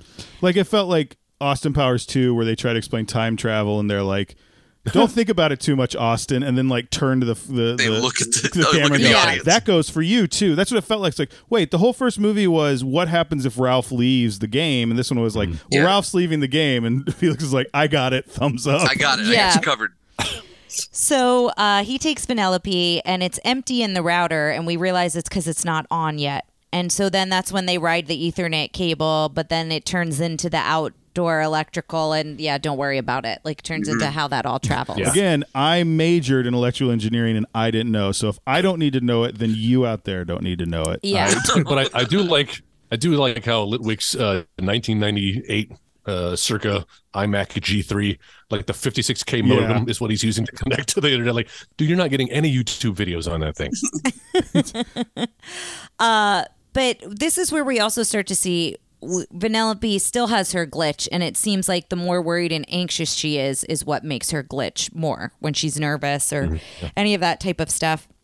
And then this is where we meet Knowsmore, and I did like Knowsmore. I thought he was funny, and he gave me a few laughs, and like having that search bar, I thought that was kind of fun. And again, I liked whenever they created like that type of a character or the pop-ups. Like they're very funny things because as you navigate the internet, you're like, oh yeah, that's really annoying that those pop-ups are always there. And like I thought the way that they depicted them in the world was kind of fun. There's generalities of the internet that I think are fairly timeless, but like anything that got specific, and they said in the thing I watched where they're like, well, we didn't want people to think this was like a made up fantasy land that we came up with them. We wanted them to know that was the internet. And I was like, all this stuff's not going to be there. And then you're like, and to me, the made up, the made up stuff was what was more charming or funny or whatever. The stuff that exists, I could like do without. But it's just the whole thought about making a movie based on just the worst possible experience of the internet. Like we gave life to pop-ups and spam ads and like here's the comment section. The comment section, we'll jump into that a little bit, but like I feel like that comes and goes. I was like, I thought that was going to be more. It felt like they just went like comment section sucks. It felt like let's do a whole scene, which probably cost $8 million to just generate that whole scene, or let's say $1 million, and like it was just them to go, no one likes comment sections. Like, Don't read the comments. Artists hate comment I will sections. say, as soon as we saw him walk into the comment section, We both went, oh "Oh, no. no." So it's, I mean, I do feel like you relate to that in that way. But yeah, there's a lot of that in this movie. But they bid. They don't realize that they're bidding money. They just think it's like the highest number wins, and then you win the bid. And so they wind up bidding $27,001 or $1 for the steering wheel. And then when they get to the checkout, they realize they need a credit card number to pay for it. And that's when they realize that to get the steering wheel, they now have to pay all this money. I did like the joke when he throws the sign and crushes that avatar, that YouTube person you were talking Yes. about. I like that the internet connection for that person's lost. I thought that was kind of just a funny way It was to clever. decide Apparently, that. that scene was just so that later, when all the Ralph clones start murdering everybody, everyone would be okay with it. The fact that Yeah. it wasn't actual people. They're not real people. Yeah. The pop-up blocker, I have a slap that, and I said that was funny. I don't remember. Oh, the spam guy tries to go to someone, and then a pop-up blocker jumps up and is like, "Get out of here!" And Oh, yeah. That was just like a funny moment. But it's Spamly. He's like, I can do you want to make money playing video games or like make money off video games or whatever? And so they follow him. He takes them to his website, and it's loot hunting for video games.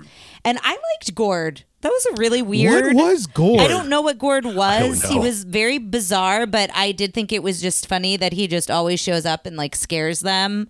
But it was just like It's a funny character, but yeah, it seemed like out of place. it felt like because these are all supposed to be like video game characters. Yeah. And here's this thing that doesn't exist anywhere. It was If really you- weird. Some artist thought it would be funny. Yeah, it was weird, and that's why I liked it. But I get what you're saying. It feels very out of place in the rest of the world. If you had told me that Disney was simultaneously working on an Addams Family movie and like they had to scrap it, Right? but they're like, "Man, we really want to keep Gord." Like, Yeah, that's We got this Throw him Uncle in this- Fester asset.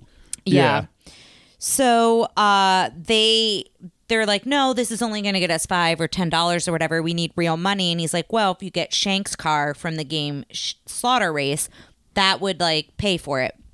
So now we go into Who's this paying world. that much in the real world for that, by the way? Right? I'm not quite sure I understand Okay. the economics of that. So I had a friend who worked on Here we like go. I had a friend who worked on like phone games and or like World of Tank and any of that stuff where it's all based on like pay to get new stuff and cosmetics and things like that.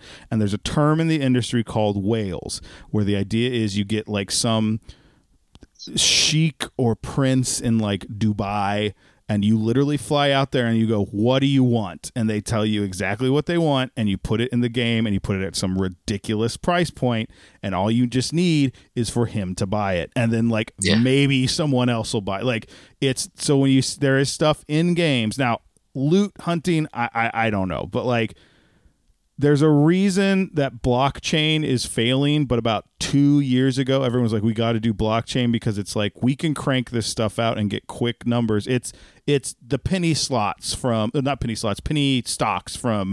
Wolf of Wall Street. It's like we figure out something, we pump it real quick, we get money, we run. So like stuff like that exists, and there's nothing...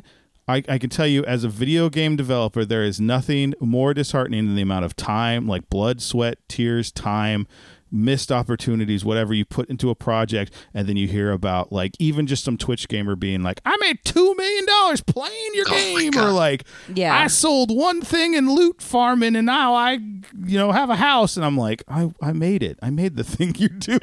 Like, me. Well, anyway. Yeah, so we go. I'm so sorry about that. This is Ryan airs grievances on a very special episode of Tara and Ryan's Disease. wah, wah. But we go into, and how would you describe this? Is it essentially, do we think it's like Grand Theft Auto? That's like what I first It's saw. supposed to be Twisted Metal or Grand Theft Auto. It's a Okay, little Twisted bit of Metal both. I'm not familiar A with, mashup. but It's if Mortal Kombat had cars. oh, okay. All right. So we go into Slaughter Race. Carl Bat. Wait, no. Let's let him workshop this for Thanks, a I'll few show minutes. myself out. Motor Combat. There you go. We That's workshopped it. We go into Slaughter Race, and I do like the Shank characters having like this philosophical conversation. I got a couple chuckles out of that. And what's his name? Butcher Boy? It's Jonah from Veep. Yeah, which I never Yeah, would have which- guessed that was that voice. But they're having this whole conversation. Ali Wong is one of those characters too. Oh, really? Yeah. Huh. You know, those really memorable characters. Yeah, but they're having this whole conversation, and then we watch players come in to steal the car, and I do like The that. player animation was really good. Yeah. Yeah. Them like jumping like, ahead and turn. being buggy The and janky like turns. Yeah, and, exactly. like I have always talked about when we were working on after Skyrim, we were talking about they were like they should make a movie of Skyrim, and I'm like only if in the movie of Skyrim they hire someone like really like Brad Pitt as the lead character, and he has no lines. And just the scenes happening around him, and you just see him in the background jumping up on tables and like kicking everything off the table, or like you're having a very serious scene, like puts a pot on someone's head, Yes. like, and it's just, but it has to be someone really famous, Yeah. Never ending trying to jump up a mountain. Like, Yeah. just keep, keep Yeah. going. and like the movie's happening around him. That's how it does it. With me, the one time it respawned, and instead of it just being dragons, it was dragons and bears, and it was like Terra? Oh my. It had was a lot of enemies was- all at once, and it I was was- like, I don't know what to do. It was like two Yeah. saber cats, a dragon, lot. a giant, a bear, and then like this happened. And of course, when this happens, it's my fault because again, I worked on the game. And then Yeah. she, What did you do? She Yeah. like says like I'm like sometimes it's a random system. Sometimes this stuff happens. It's extremely unlikely. You're very lucky. This happened to you. I swear to God, like 2 weeks later, she's like door opens. It happened again.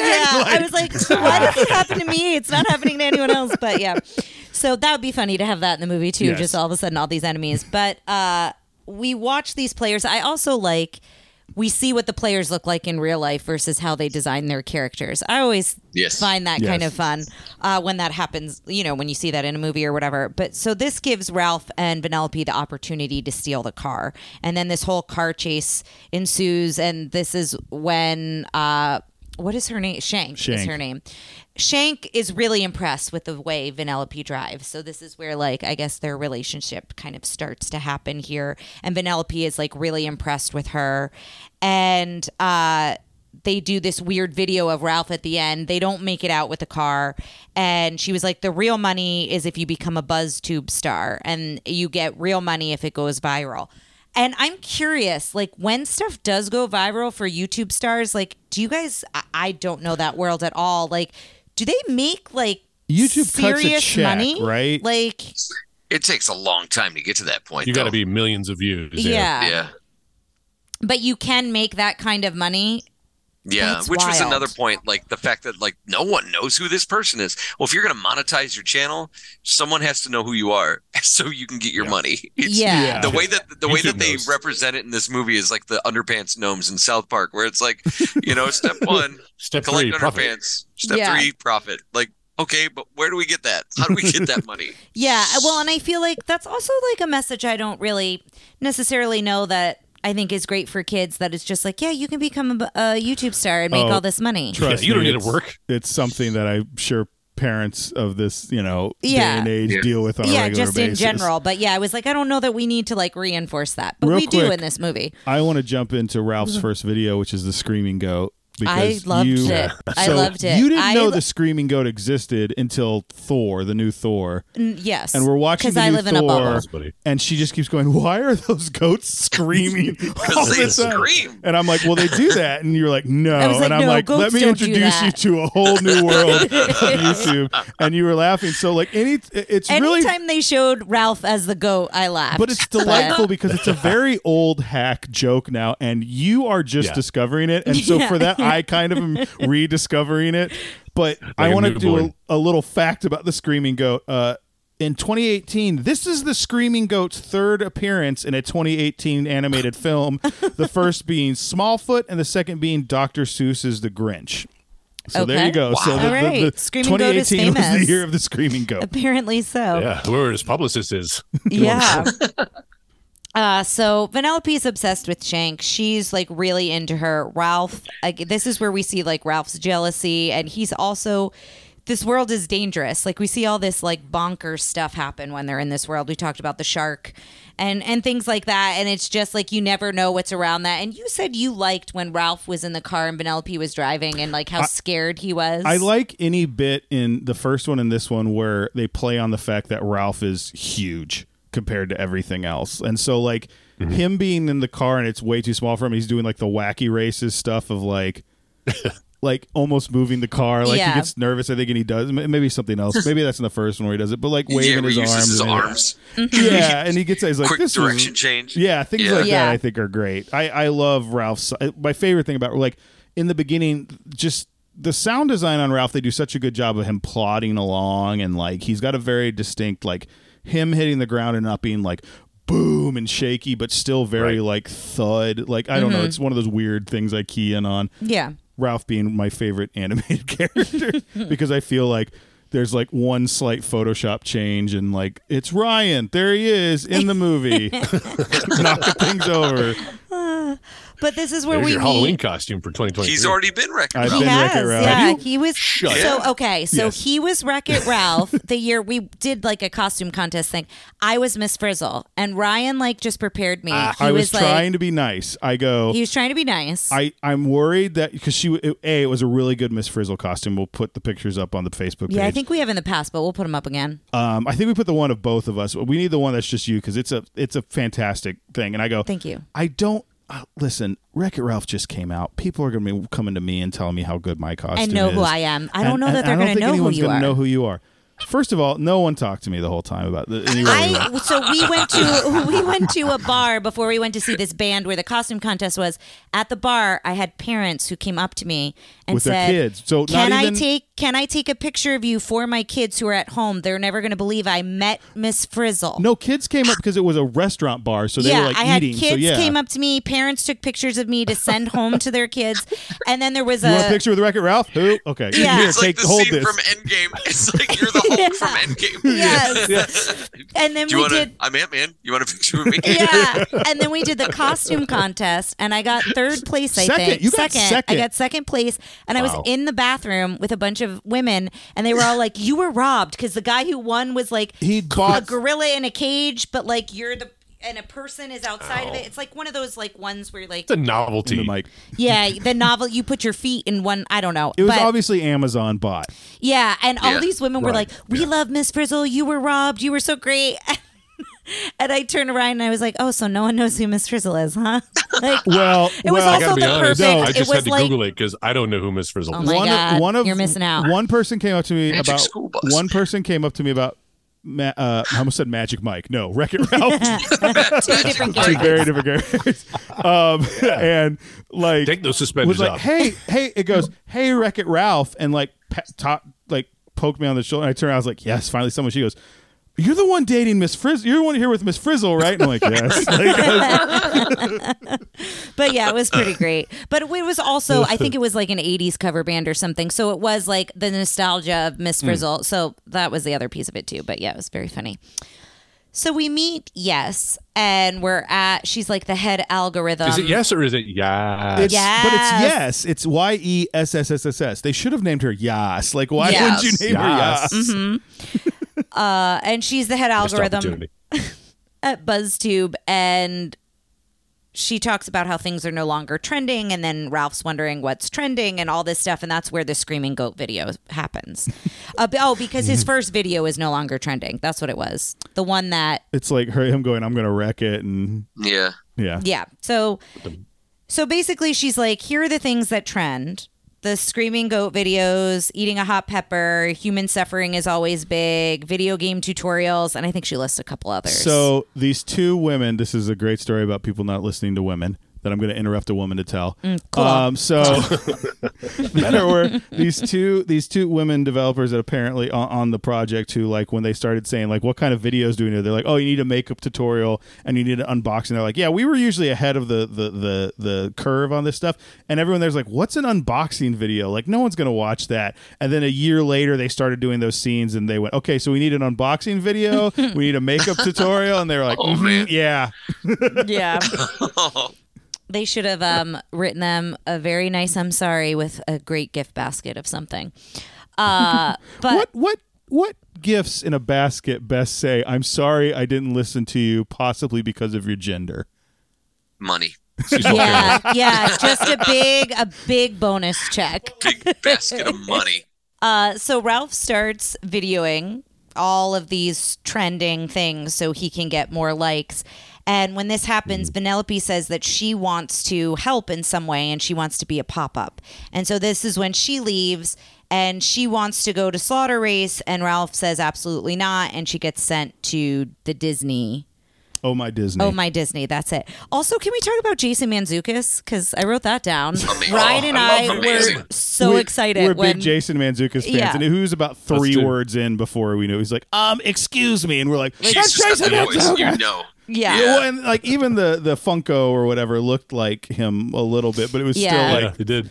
like The he hair. did not put on a voice. He just walked into the booth. Well, and then Why he would was you if you're Jason Mantzoukas? exactly, and then he was asking like comic book, which I know he's like a huge comic book guy, so it was like very funny that was like the question he was asking. Can I pop in real quick with a couple? Oh, well, Let's go. No, I'm sorry. The next thing was them talking to the stormtroopers, and I got to keep a few facts about that. Go. That was my next note. So yeah, they run into the stormtroopers.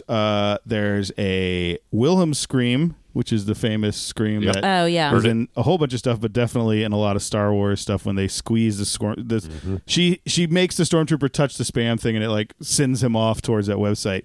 But I also wanted to point out that the producers, they were able to get permission for some characters, but they had a scene where she runs into Kylo Ren and she refers to him as a spoiled child, and I guess he has a tantrum about it. And the producers of Star Wars were like, that sounds disrespectful to the character who's the principal villain in the new trilogy. We don't want people to think of him as this petulant child. Can you take that out? I feel like that's the only discussion people have about that character. Yeah. And I then mean- the Lego Christmas Star Wars special a year later, like went on to portray him as such. The whole character. Yeah, exactly. Yeah. Now, we don't have to get into it. I actually really liked Kylo Ren. I mean, that whole trilogy is like weird, but I liked him in the first one, and that's probably going to get one cut out great movie, one pretty good movie, and one awful movie. Yeah. Yeah. I liked his arc for the most part. I just don't like the way it was executed, but I liked where they went with it. Like, I don't know. It's It had a satisfying conclusion. Exactly. This is neither here nor there. Someday we'll do the Disney like trilogy. Anyway, Someday. when we're on season 12 of this. So go ahead, Tara, and I will pop in with a couple other things I got about princesses when we get there. So I actually didn't write down a lot of details of the princess scene because I was genuinely enjoying it. And so I did think it was a little campy, but I think for us, since we've gone through the catalog, I think they did a really good job of nailing the personalities of each princess. And so there were a lot of like funny things with like Pocahontas's hair and the like with the wind, That like was blowing her hair hilarious. was Her very always funny. blowing her wind. Like Ariel Yeah. being like aloof and kind of like she made me laugh a lot. I know you have all the t-shirts. The one that I loved was Nap Queen, which was Aurora. I Is got that a the good, one you want? Yeah, I got a good chuckle out of that. And I love that they all, they all wear comfy clothes with Vanellope, and like, the spotlight comes on when they sing their song and all of those things. Like there were like, It was a good bit. I didn't think I was going to enjoy it as much as I did because I saw it in the commercials and people told me about it even though I'd not seen the movie. And so I was like, is this probably going to be over the top or I'm not going to enjoy it? And I will say I enjoyed it more than I thought I would. But it could also be because we're also doing this podcast and I'm very familiar with those princesses now. So herein lies where a stronger Ralph movie would have been. If it would have been more of a Ralph and Vanellope get lost in Disney. If they just kind of become self-aware and they get lost in Disney and they have to explore the tropes of the Disney films, like that's perfect because this bit worked really well. Yeah. And then on the other hand, you could have Ralph who's trying to he's learning all the tropes of like the heroes in all these Disney movies. And, it turns out, they've got to turn it on its ear, but maybe Vanellope ends up saving him or whatever. But there's a stronger movie in that just 5 minutes than there was in this entire 2-hour film. I agree with that. It was by far my favorite part. And even when they show back up at the end, I enjoyed their return at that point. Yeah. It's definitely the, it's everyone was like, oh, it's the best part of the movie, and I was like, I feel like it feels very campy, and then I was like, oh no, this is the best part of the movie. It's really good. And to me it made me go, I want a princess movie. Like, I want this version of the princesses doing something. Like, I would love for them to, like, I don't know, even get a stuck in Star series. Wars. Yeah, even a series or a TV show or something. I even like the little pot shot they took at Pixar at the end when Merida. Well, Yes. the rumor, She's with that other studio. the rumor is some people believe that the joke with Merida's accent is an act of revenge for her movie winning the Oscar instead of the first Wreck-It Ralph. Oh, interesting. I didn't even realize that. Yeah, I forgot about that. So they were up against each other. So I thought that was kind of funny. How do you feel about that? 2020 being what it is. What do I feel about the? What do you mean? About Brave winning over Wreck-It Ralph? Because I remember even back then, having seen both movies in the year that were released, thinking like, no, he got robbed. Like, Wreck-It Ralph is clearly superior to me. I understand why it happened. I think it's one of those things where Brave was winning almost because, like, it's the Pixar movie and the animated film thing is new, and I think it was like Walt Disney Animated Studios was definitely, like, trying to recover at that point. But someone pointed out once that, like, that year was the year that Walt Disney Animation made a Pixar movie and Pixar made a Disney movie. And I think absolutely. Here's the thing. I really like Brave a lot. At watching it again, I really, really enjoyed it. There's a lot of things I really like about Brave. And it's a little bit hard for me to gauge because, again, Wreck-It Ralph feels like they reached into my soul and pulled out a movie. And, like, that... So it's hard for me to go, well, obviously I like this better, but there's part of me wanting to say Brave is better. I do think Wreck-It Ralph is better than Brave. I think Wreck-It Ralph is better than Brave. I think Brave, though, is classic. Like, if you talk about Oscar bait films, right? Brave kind of fits that mold a little bit more. The relationship with mom, and it's a story of a girl like kind of finding herself and finding where she fits in this family, and and it's not a bad film at all, not by any means. No. Just a smaller, more intimate film, whereas Wreck-It Ralph, I think, is epic. And it ticks the boxes, is kind of what I'm getting at. I also think, like, you talk about how horror never really has a good representation at the Oscars. Tron, we talked about in our thing, Tron was disqualified from Best Special Effects because they thought using computers was cheating. And, video games, like, we're a million years away from anything like video games as a topic being thought of as something for Oscars, right? Like, it's... I don't know if we're that far. I mean, look at what's going on with The Last of Us. If you could do a film version fair of that. Fair enough. Yeah. That makes... But that feels a little... We're now at the precipice of maybe starting to have that discussion. Yeah. We still have Uncharted. I like Uncharted. I like Uncharted. No, I do. I like that. Changed my mind. I don't want to do a podcast with you anymore. Look, man, are there problems with it? Sure. Is it fun? Yeah. It's a really fun Listen movie. to our new podcast where Joe and I discuss the Uncharted film. And Masters of the Universe over and over again. Masters of the Universe is definitely a childhood trauma theater. That is movie we need to do sometime. So of course, here are the shirts they have. So Snow White has a poison apple. Pocahontas is blue corn moon.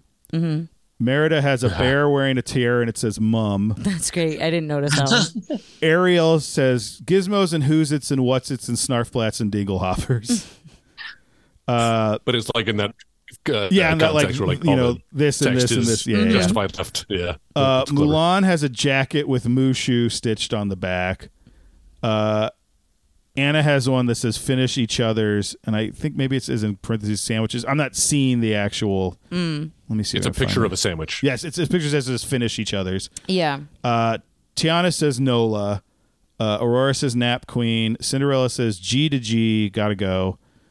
I don't... Oh, I guess because she's running out of the ball. She's running out of the party, Funny. Moana says #shiny. Yes, that one I saw. Rapunzel's is like an advertisement for the Snuggly Duckling. It says, "We got a dream."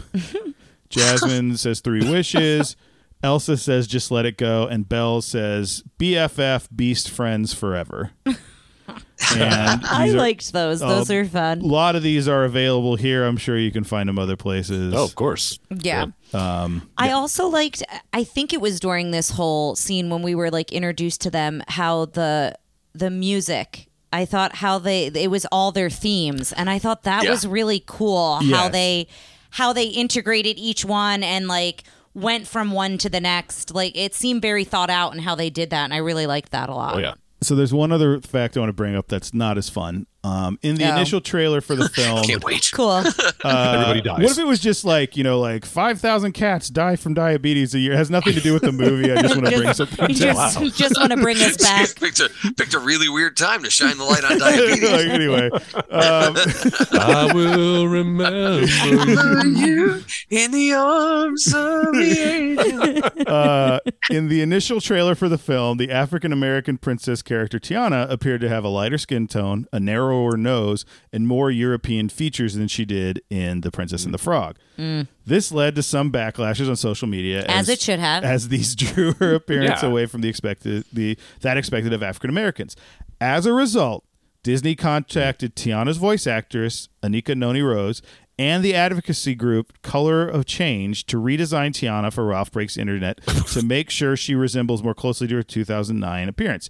The updated character model was revealed in the second trailer. The same treatment was given to the titular character of Pocahontas, as many viewers had pointed out that she was also given a much lighter skin tone. So, Wow. they I'm messed glad up. they corrected They it. corrected it. So, But yeah, they should have been called out for that. I only laughed because it was kind of like the Sonic the Hedgehog controversy from a couple of years ago, where I was like, well, of course people were going to be upset by this. Of course. Who didn't see this coming? That was I also fake. laughed. I also shut up. No, listen to our Sonic the Hedgehog episode where we go round and round about that controversy. That was a I'm right, marketing Jeff. ploy, dude. It was No, a marketing. absolutely. They were never going to release the Ryan- movie like that.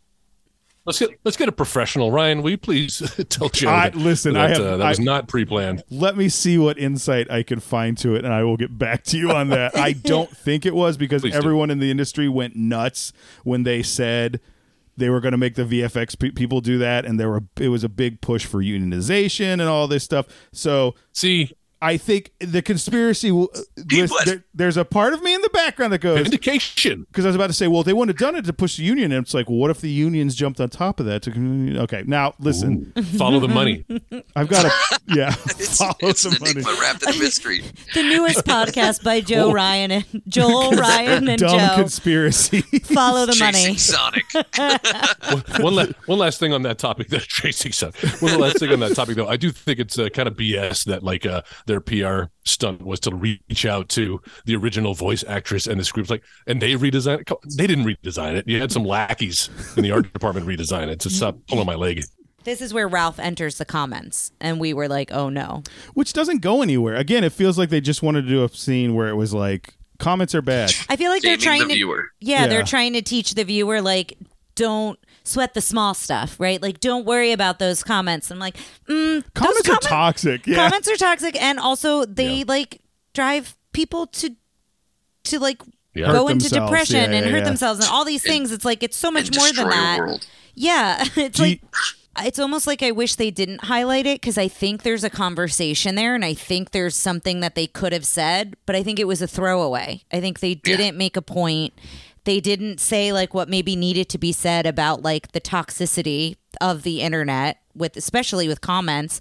And so then it was kind of just like a throwaway scene. It was like Ralph was real sad, and then he just had to suck it up, and then they just left the comment section. That's basically what it was.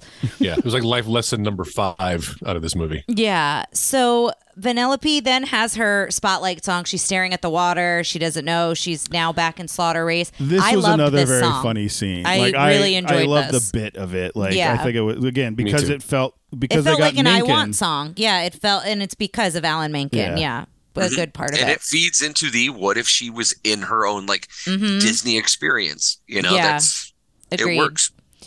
So Ralph overhears, they have like these phones. I'm going to just say it's like FaceTime, but it's not, because it's like they're projected, but it's kind of It's face. 100%. Like, that should have been, they stole it from Star Wars, because it definitely Yeah, looked like I guess the that's Star what Wars it is. holograms. Yeah, the holograms. And so he calls her, and he's like inaudible. She can't hear him, but he can hear her. And he overhears Vanellope talking to Shank about how Slaughter Race really feels like home, but how could I ever say that to Ralph? And of course, he hangs up before he hears the rest of the conversation about her being worried, and, you know, he's her best friend and like all that stuff. It's my least favorite part of sitcom episodes, or And Yeah. Supernatural. Yeah. Yes. Just talk to each other. Exactly. Just talk to each other, Yeah. for God's sake. So I love the line, Spamley says, where I come from, it's a kick in the face. We had and to I was rewind like, this. You're like, where's he come from? where does he come from? Like, where? Like, it was just such a very specific way to say that line. But I was like, what is he trying to get That's what's at? funny about it. Is Yeah. like, well, I don't think you have to be from anywhere special for that to be a kick in the face. Exactly. Yeah. But yeah, that was another reason I liked Spamley was that moment. But this is where we go to the dark net. And it almost seems like viruses are treated like drugs a little bit when he's like, Yeah. oh, I can like take you Yeah. and get you this or whatever.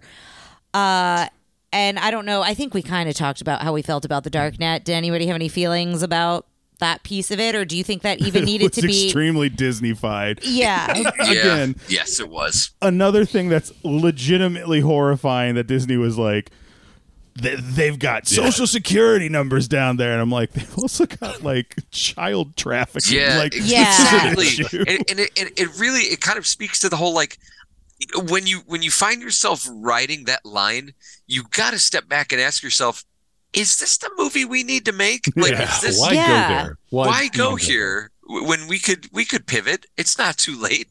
Well, and they Yeah. could still do a virus thing without having to get it from the dark net. Like there Yeah, are trust me. viruses in the Yeah. normal internet, like in the like. Or just call it like the shady part of the internet, like, or something Yeah. like Yeah. that. Dark net, dark web, like now It's you got so kids. specific. Yeah, it's Yes. it's and you know about the dark web from SVU. I feel I do, yes, I know about the dark web from all my true crime shows. That accurate description. Yes, it's slightly more accurate than the Wreck-It Ralph version. It's the dark web on SVU. yeah. With Ice-T, not Enhanced. really knowing, not really You getting mean it, like when people are addicted to doing the scratchy lotteries or eat too much chocolate cake. or eat too much honey cake? For anyone who loves SVU, John Mulaney does a great SVU bit, and that's a little bit of it, but it's fantastic. Yeah, you got it, Ice. That's my favorite part of it. Yeah. Yeah. So the virus copies Vanellope's glitch when she's in Slaughter Race and then replicates it. Now, I'm curious. This is a layman question. I've never really thought about No, viruses. the answer is it's okay. I mean, it may was copy like- and dump code, but like this Okay, is, that was my question. Is this how that works? that virus voiced by John DiMaggio, who did the voice of Bender on Futurama. Oh, Oh yeah, the baseball player. No. We all were like, yeah, wait, what? wait, hold on. But yeah, so now her glitch is everywhere in the game, and why can't I remember her name? Vanellope. Shank. Shank. Shank. Shank.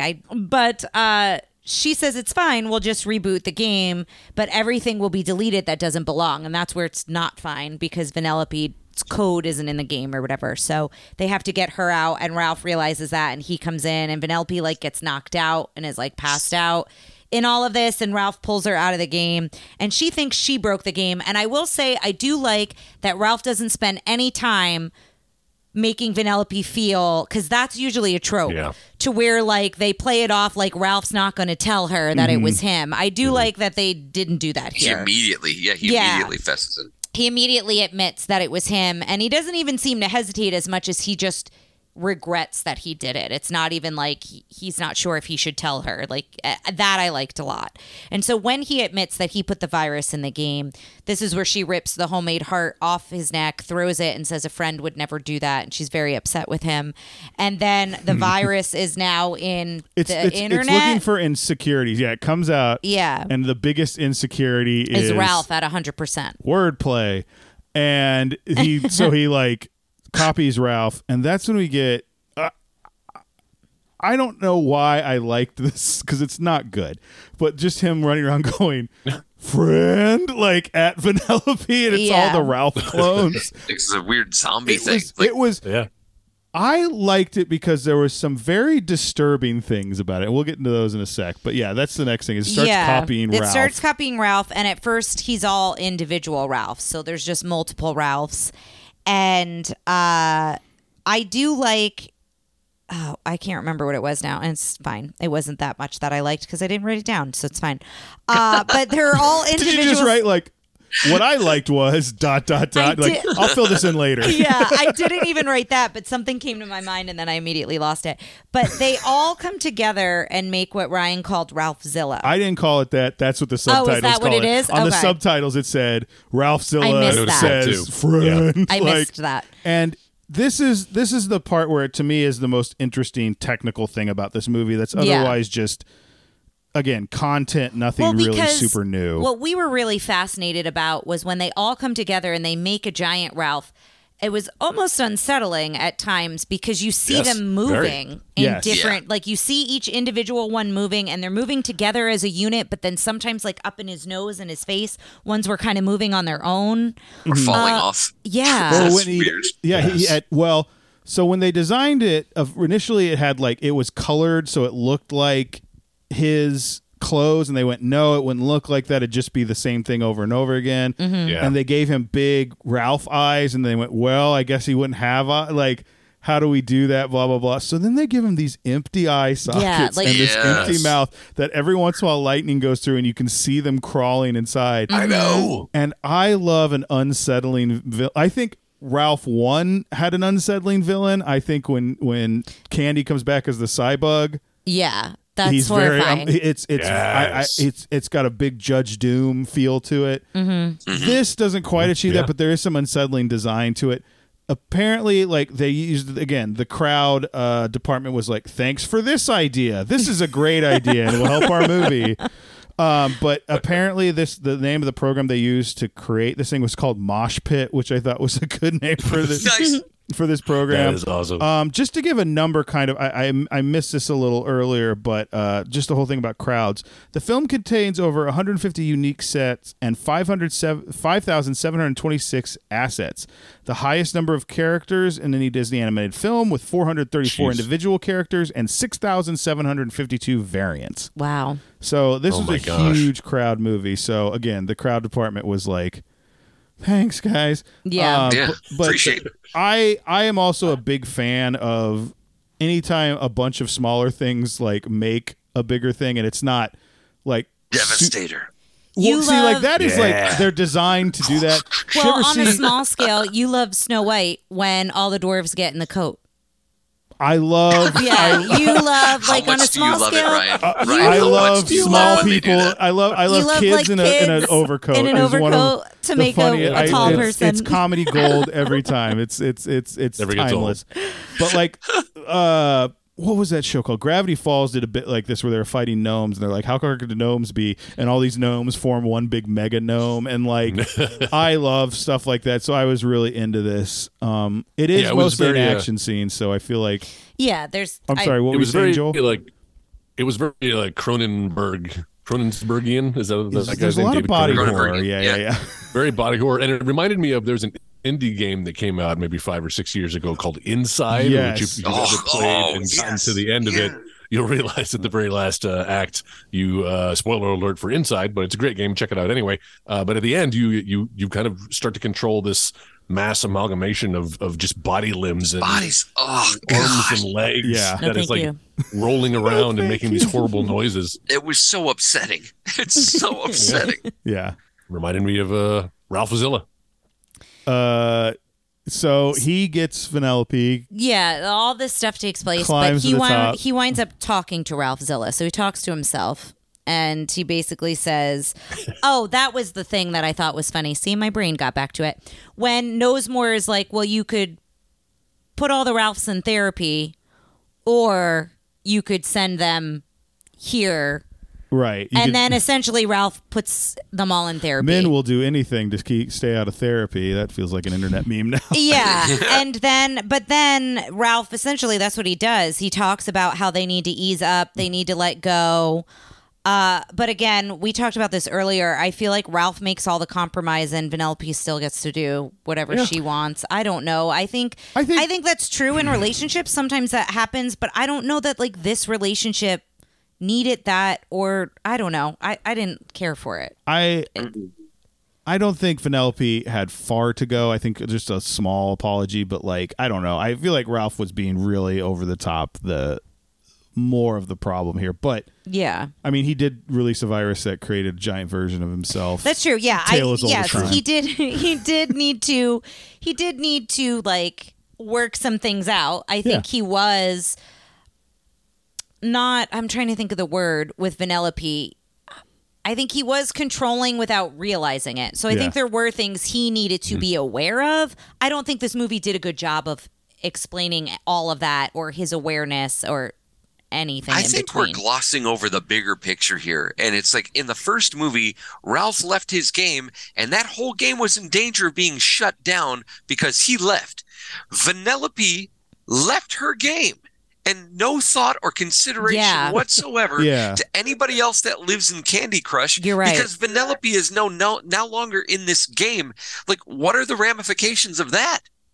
Yeah. Yeah, that's a good point. Well, I guess the thought is it was going to be sold for parts anyway, so no harm, no foul, right? But they bought the steering wheel. And then she still leaves. Yeah. And at the end, aren't they racing? Like, aren't Felix and Tammy watching them race in Candy Crush? Yeah. Yeah.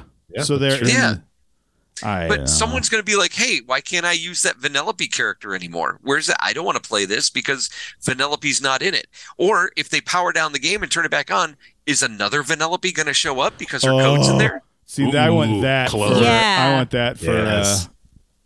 Ralph 3 as they figure out how to replicate. I mean, I guess they did in this movie, but I Yeah. don't know. Well, and I kind of had that thought when she was originally in Slaughter Race, like actually racing, when they weren't like behind the scenes, but they were like doing gameplay. I was like, well, what is the player seeing? And like, is that confusing that Vanellope is in this? But then Well- I'm like, well, this is kind of a Grand Theft Auto world. So there is a bunch of like bonker stuff. So maybe it doesn't matter as much. One thing I But- will say is I recently saw an ad where you can play as The Undertaker and Becky Lynch in a Rainbow Six game that's out now. So to me, that's what happened is the same story is just take the same movie but replace Ralph with The Undertaker and Vanellope with Becky Lynch, and it's about how Becky Lynch decided she wanted to be in Rainbow Six or whatever, and There you The go. Undertaker's like, friend, and then a giant Undertaker made of No, I'm just No, kidding. no. There you Too go. much. Joel, what do you think about Becky Lynch? I have no idea who you're Exactly. talking about, and I don't intend love to learn Becky who Lynch. that person is. She's a wrestler with beautiful red hair. I can Well, I don't know. only- I haven't seen her in a while. I'm assuming she She still still has has red red hair. hair, But this is where we get the princesses that come back and they save Ralph. And I do like that they're like, oh, a big, strong man needs saving. Well, I like Spamley trying to save him, and he just goes through his car, and he's like, well, that didn't work. Yes. Yeah. Ralph just falls right through it. This is where the music, I think this is where we get the theme songs of each princess because I Yes. wrote the music here. So that must be where that I happened. do think they did a pretty good job of making sure the plan to save him had like one bit from everybody. Because I was like, Yeah, wow, there how were are a they couple going to you do could this? tell somebody else could have done that job, or somebody could have done both of those parts of the job. They're really stretching there. Oh, Yeah. there was another thing. Did Cinderella seem weird to anybody? Her design, because there was some Yes. flashback. Yeah. Do you know why she seemed weird? Because she had ears. Oh, and she doesn't have ears in the original. Yeah, with her hair pulled back, she just doesn't have ears. And so, like, everybody was weird. like, what is wrong with Cinderella? And Interesting. someone pointed it out, and everyone's like, oh, God, she does have ears. Didn't So even pick up on that. yeah, not at all. Vanellope's code is now added to Slaughter Race, and Ralph, now they have like a friendship necklace, which I definitely had one of these as a child, where you have two like halves of a heart that make a whole heart. Who had the other half of yours? I don't remember. Someone in elementary school. No one like, obviously, Wow. no one So who's. they're real You're gonna go track him down. I don't know. Where does he live? Where's the Yeah. other half of yours? No, I didn't mean like that. I was just like Like- her being like, I don't know, some person. I don't know. like, It was somebody because it was like elementary school. You get it in like the 50-cent machine. I feel like there used to be like the little plastic friendship necklace hearts or whatever. Here you go. Yeah. So, but Felix and Calhoun, this is where they share the parent secrets, but we can't hear it. So that Hilarious. little bit, and then Ralph and Vanellope, they're talking again on these like hologram FaceTime things, and just kind of catching up. And Ralph's watching the sunrise alone, and Ralph's basically sharing. It's like Vanellope did move away. It's like now Ralph has to like find this whole new life outside of going to work. And I mean, he's got friends, but he's like trying to, like, he does a book club now and things like that. And I don't know. I guess that's real life. That happens. But I don't know. I was sad. I was kind of He's like sad Morgan for Ralph. Freeman at the end of Shawshank. Well, yeah. Yeah. I hope I find my friend Vanellope von Schweetz again. I feel like the first movie, I always thought the ending right before like the credits and everything was interesting because it is kind of not a downer, but like a real like mellow landing that was kind of like, you know, his being like, I see it to see my friend again, and I love it. It's like, wow, that's really good, and it's very well earned. In this one, it just feels like you're slowly turning down the volume on this movie. Yeah.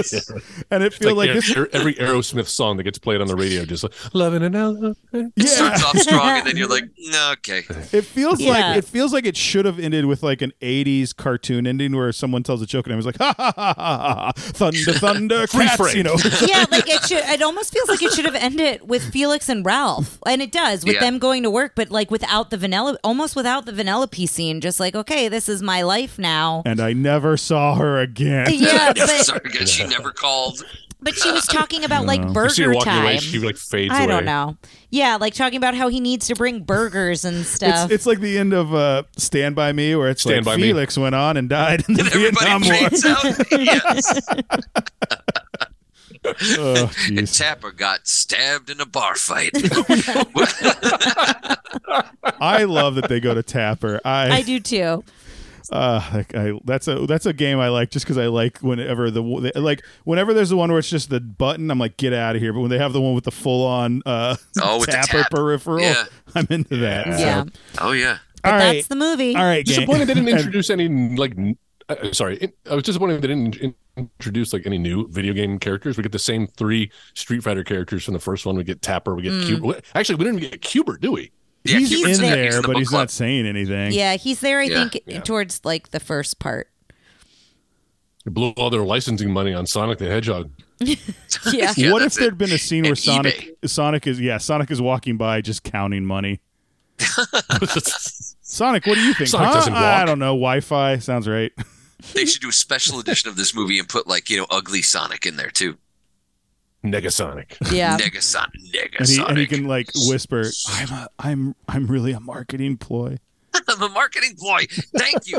He is. Did Guys, so go ahead. No, you go ahead. I'm ready for this. Oh no, I thought we were wrapping this up. So I was going to ask, in all of the Ryan and Tara Princess Diaries, have you guys what is the worst? What is the worst rated of the films that you've Of the films that you've or the- watched? Oh. I think our number one we liked the least was Pete's Dragon. Yeah, I would say that. Hmm. Wow. Like, I think part Which of it really was hurt a lot of people because it's nostalgic for a lot of people. I never saw it, so it was my first viewing of it, and I did not care for it. Okay, so we're talking about the original Pete's Dragon, Yes. not the remake. Yeah. Yeah, not the remake. Okay.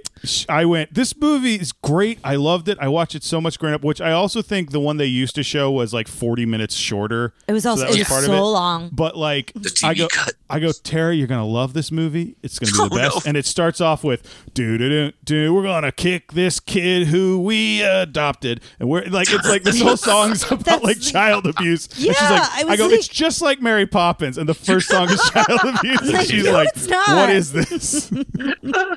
And I go, And what not is the? Oh no, I was going to say then what? And what's the best? Ooh. Well, this one clearly. Yeah. Right. I mean, So for the I- longest time, it was Little Mermaid, and I still think Little Mermaid's up there for me. But I really enjoyed Moana. Moana, Not I- only our pod, I think part of it is the podcast episode. I really enjoyed it, but going into it. Yeah. But yeah, so Moana's strong. I think Moana's up there now too. But Little Mermaid, I think without Little Mermaid, you don't have everything that comes after it, right? I think Little Mermaid Yeah. did so much It for defined that generation. yeah, and just defined like a true princess movie, that kind of a thing. So I think, we don't have all the other ones without her. The and that podcast movie. is built around Little Mermaid. Like the whole the questions we're going to get into a second here about what do you think about the princess, the prince, it's all based around these terminology that are kind of like, I think the Little Mermaid does the best of having like a great villain, a henchman, sidekicks, this, like all the regular terminology comes along that. Moana was one that when I first saw it, I liked it a lot more than I thought I was going to, but I was kind of like, okay, cool. And then this next time I watched it, watching it with like you and Leanne, who were, as you put in the podcast, raised by the ocean, by the beach. Like you guys loving it and like going into the whole, it's also it's directed by the same guys who did Little Mermaid. It makes me a big fan of Musker and Clements. There's a lot. I think it's probably one of my favorite. I will say I keep like kind of moving the bar again. This I don't suggest everyone out there do a like multi-year podcast on the Disney movies, but like this podcast has been eye-opening in the like a history of animation class and kind of how they do this, and I think doing it that way is like the best way to get to Moana and go, okay, I understand everything that came to this and knowing everything before. And even the ones that aren't as strong, you appreciate what they did because they did advances in some way. Like in some way, each movie advances the next one that maybe was a bigger hit than the one before it. So I think you find a different appreciation than just like watching it on your, watching it out of context, because then you're like, yeah, that was fine. I'll never watch it again. I feel like there are some that were like, oh, we would watch these again. The most surprising for us was Cinderella, I will say. I think that still holds true. We were like not super pumped to watch it. We watched it and we were like, she's so kind. She's so nice.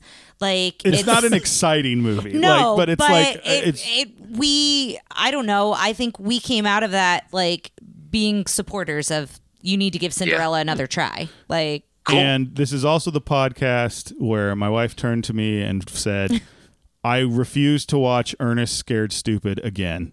I love Eartha Kitt in that. I will say that. I love Eartha Kitt. I made her watch it once in October, and then we watched it once on the podcast as a childhood trauma theater. Like, I'm done. And she's like, I'm never watching this again. That's why I can't watch it again.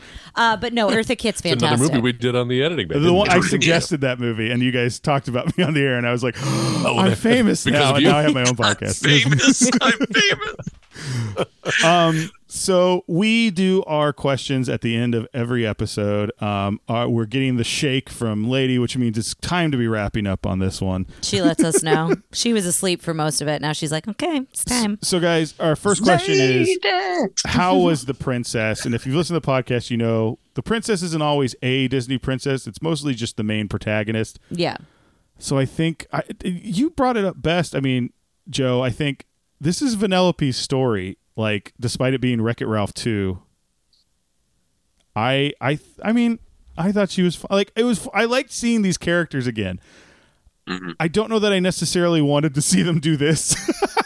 Yeah. Right. Yeah. Yeah. Agreed. It's like the Star Wars holiday special. Like, I love all these characters. Why did you put them in this horrible thing? I still maintain that this was not as horrible as you're making it. However, I agree. It was more just like if it would be like, Ralph and Vanellope go to the grocery store. I'm like, okay, I mean, cool. I like Ralph and Vanellope, but whatever. Yeah. It's the missed potential that's disappointing about it than the actual movie. Yeah. Joel, what did you think of Vanellope in this one? Was there anything different in the first one? You said you thought you weren't getting the same. It's great to see these characters together that we did. I found her a little grating in this one, and right off the bat, the conversations they're having, I wasn't impressed with the writing. And then one of the only complaint I had to make a complaint about the original Wreck-It Ralph is that maybe it pandered a little low common denominator humor every now and again. There was some like farting and duty humor, right? Oh yeah. And they kind of rolled that out here in this one too. They have a duty joke. I don't know. It's hilarious. She was fine. I agree. I would have liked to have seen that character go a different direction, but inoffensive.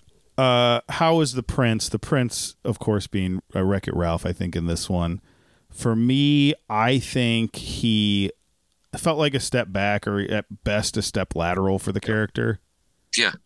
Yeah, I feel like I did kind of feel bad for her. Go ahead. I agree, and I feel like with a story like this, especially when it's called Wreck-It Ralph, it's his franchise, and it's kind of more her story. But he can't lose momentum. He's got to evolve as a character, and I feel like there wasn't an evolution, and what little evolution there was very artificial. Mm-hmm.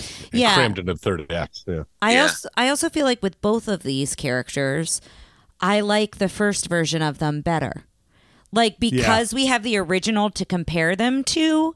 it's kind of hard to almost judge them in this movie because I'm like, well, I kind of like the versions of how they portray themselves and the journey they go on and what they learn so much better in the first one that it's hard to like point out the good qualities of them in this one, even though they do have some good moments. But I lament having seen the thing where they go, the thing Ralph needs to learn in this one is to like himself and not put all his self-worth on how Vanellope sees him.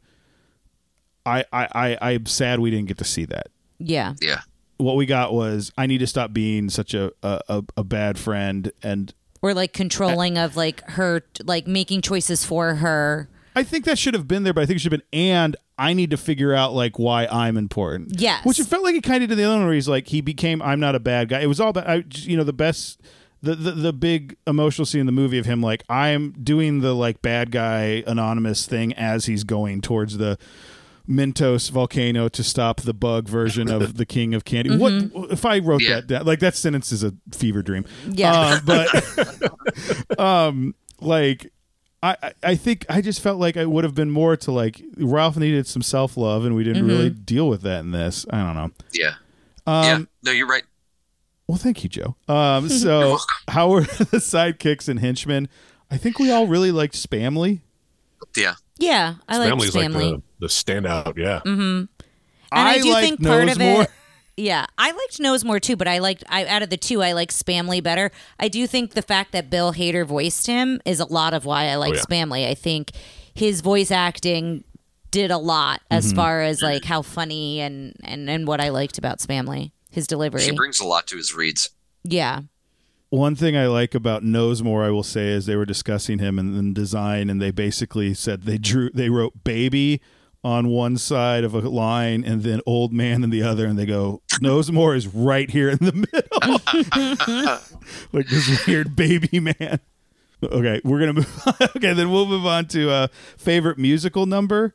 Which is the one. I mean, usually in things like this, sometimes we'll talk about like if there's a score piece we really liked or something like this. But this had, this basically said, well, we have to have one musical number, and I think it was definitely the best musical number in the movie. Yes, well, it was well executed. Yeah. It was really well executed. Mm-hmm. And I don't know. I'm going to say the Rick Roll musical segment. The Rick Roll at the That's going to be your favorite. Okay, you might change your mind when you look that up on YouTube. Wreck-It Ralph's got some moves. Sorry, Joe. Go ahead.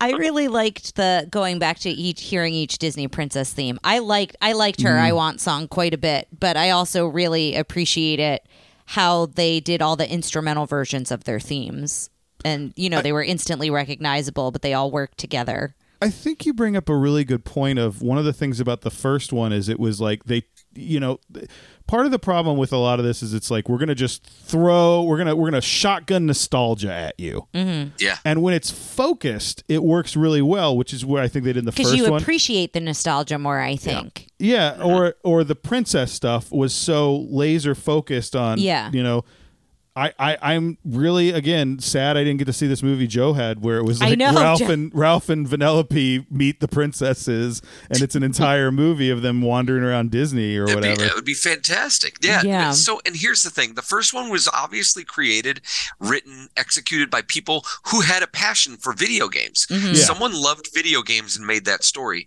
Who loves the internet? Like, who has that passion for the internet? Musk. And if you find that person, maybe they're the person that would have made a better version of this movie.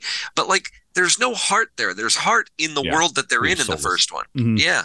Well, and it being made by a lot of people who always dreamed to be Disney at Imagineering. You know what I mean? If they were in the world of Disney, I think there would have been more heart and more love to it there. Yes. Yeah. Ralph and Vanellope do Kingdom Hearts. Like that's your movie right there. That's awesome. Yeah, Disney's first 9-hour feature film. So make it a series. That's what I'm saying. Yeah. So we have a section. I want to bring this up with you. That says, "Does it hold up?" And we're getting to the part where it's like we're in the more recent things, which are like kind of trying to say these same values we have, because we brought this up being like ethnic representation, drinking and smoking, et cetera, et cetera. Do we just want to go round robin and talk about things that we think were like problematic with it and didn't hold up instead of like trying to hit all those things? That's fine. Yeah. Well, I will say on that on that point, I did text Joel while I was watching this movie, and I said, wow, I remember liking this movie a lot more when I saw it the first time. I'm really not enjoying this ride this time. So I can straight up tell you, it doesn't hold up from when I originally saw it. Sorry. Yeah. But the point of this section is, does it hold up in a like cultural way? Like we were doing like Gotcha. Pinocchio, like we do like drinking and Pocahontas, smoking. It's like, right? Yeah, like it's things that that doesn't are like, hold up. this, You know, that's like a pretty extreme example, but like to me, for this holding up, like for this section, I'd be like, there's some problematic stuff we talked about with like introducing the idea of the dark web to children. Yes, and having to be like, there's some bad things on there, and it's like, no, you need to not go there. It'd be like if they did a movie where it was like, they just like had kids. It was like heroin, heroin. Like it feels like you should really be treating this as a much worse thing than it is.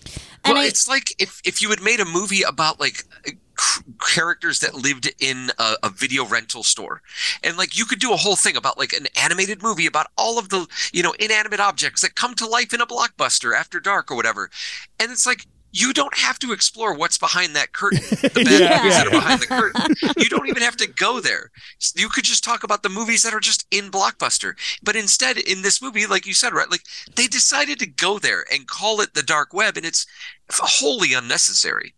I mean, that's a good point, Joe. And it's you're talking about, is this problematic? Well, it just came out in 2018. Yeah, and we're actually kind of, the pendulum has swung the other way when it comes to Disney stuff. Like they're uber super sensitive about offending anybody, and so I think it actually kind of shot itself in the foot, because I believe the reason that those things are in the movie, what you're talking about, we got to mention the comment section, we got to mention that there's a dark part of the web, comes from that same mindset of, well, we've got to draw attention to the negative as well as the positive, and not over, to be open with all of our feelings. So I feel like maybe I feel like there was some execs sitting in a conference room saying like, well, we can't talk about the internet without talking about.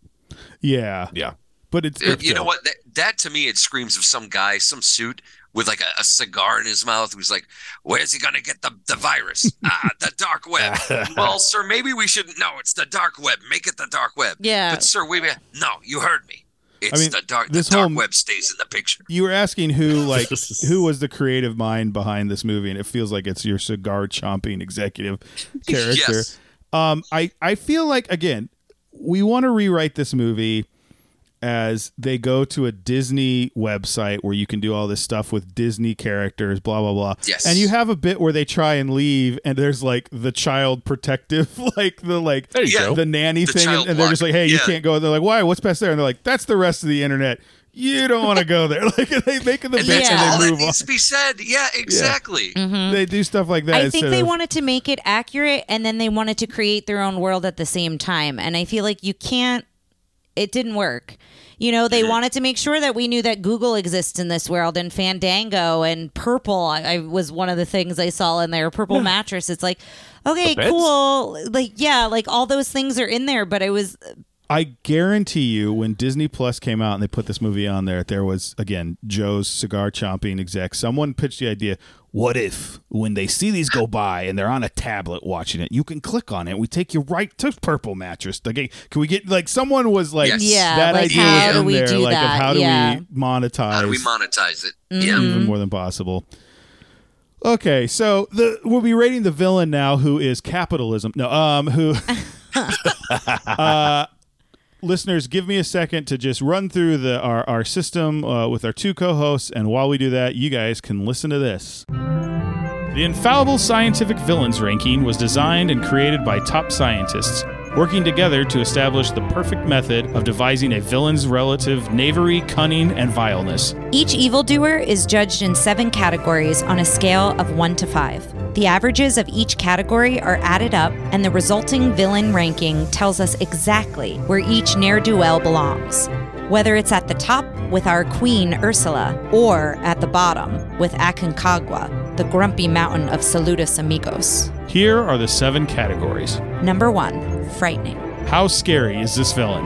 Number 2, funny. How often did this villain make you laugh? Number 3, fierce. How much attitude, sass, and sense of style does this villain have? Number 4, effective.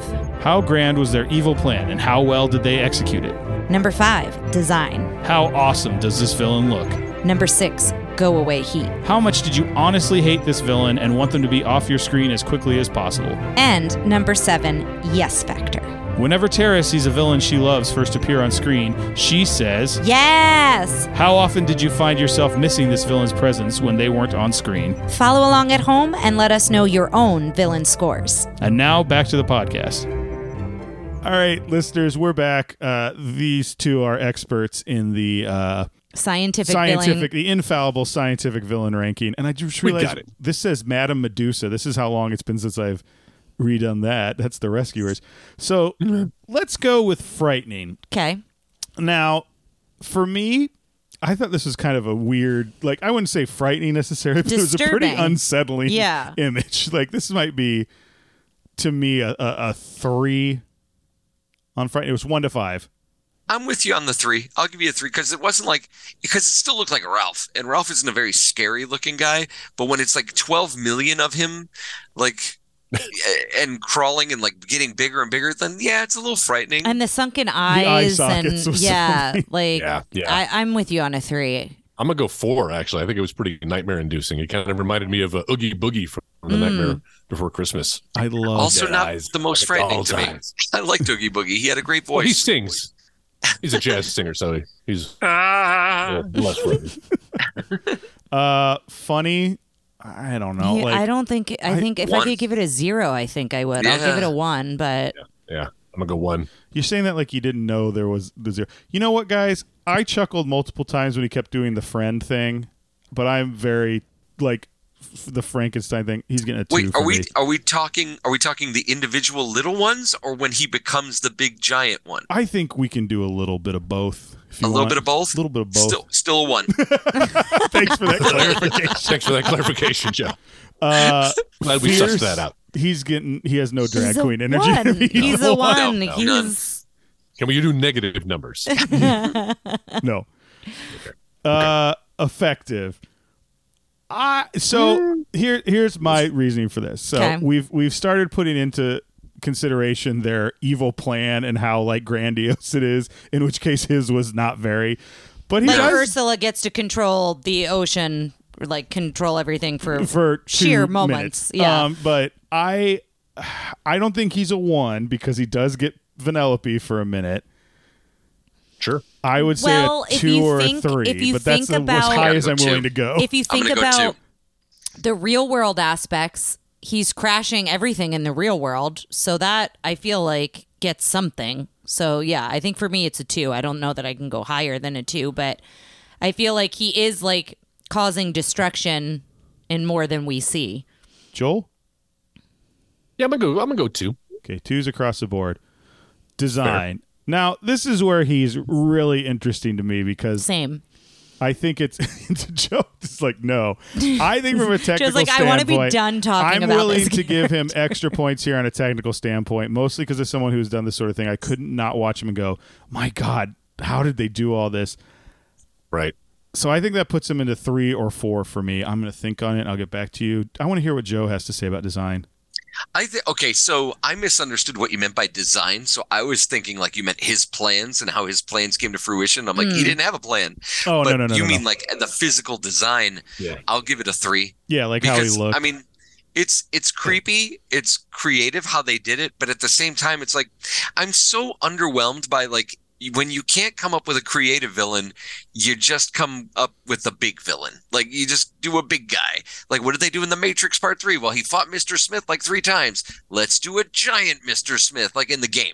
Rather, they didn't do that in the movies. Man. But I in forgot about Mr. That'd Smith. yeah, he fought one Mr. Smith. Let's have 12 million Mr. Smiths Yeah. now. Like it just it loses its flavor really quick. What do you got? I think that moved him down to a 3. I think Joe talked me into a 3. I'm at a 3. I think we talked about why I found his design like we all talked about that a little bit earlier in the episode, but to me it doesn't warrant a 4 or higher. Okay, Joel, what do you got? I'm gonna go 4. I'm gonna go 4. I'm All gonna break right. it. Right. It's, I love when people go against pretty cool numbers. design. And like you, Ryan, I'm always amazed by the technical feat like Oh, that. there's Joel. He's got a The one up. collision involved. Unlike Luddite Joe, I like to appreciate that. I know art when I see it, Joe.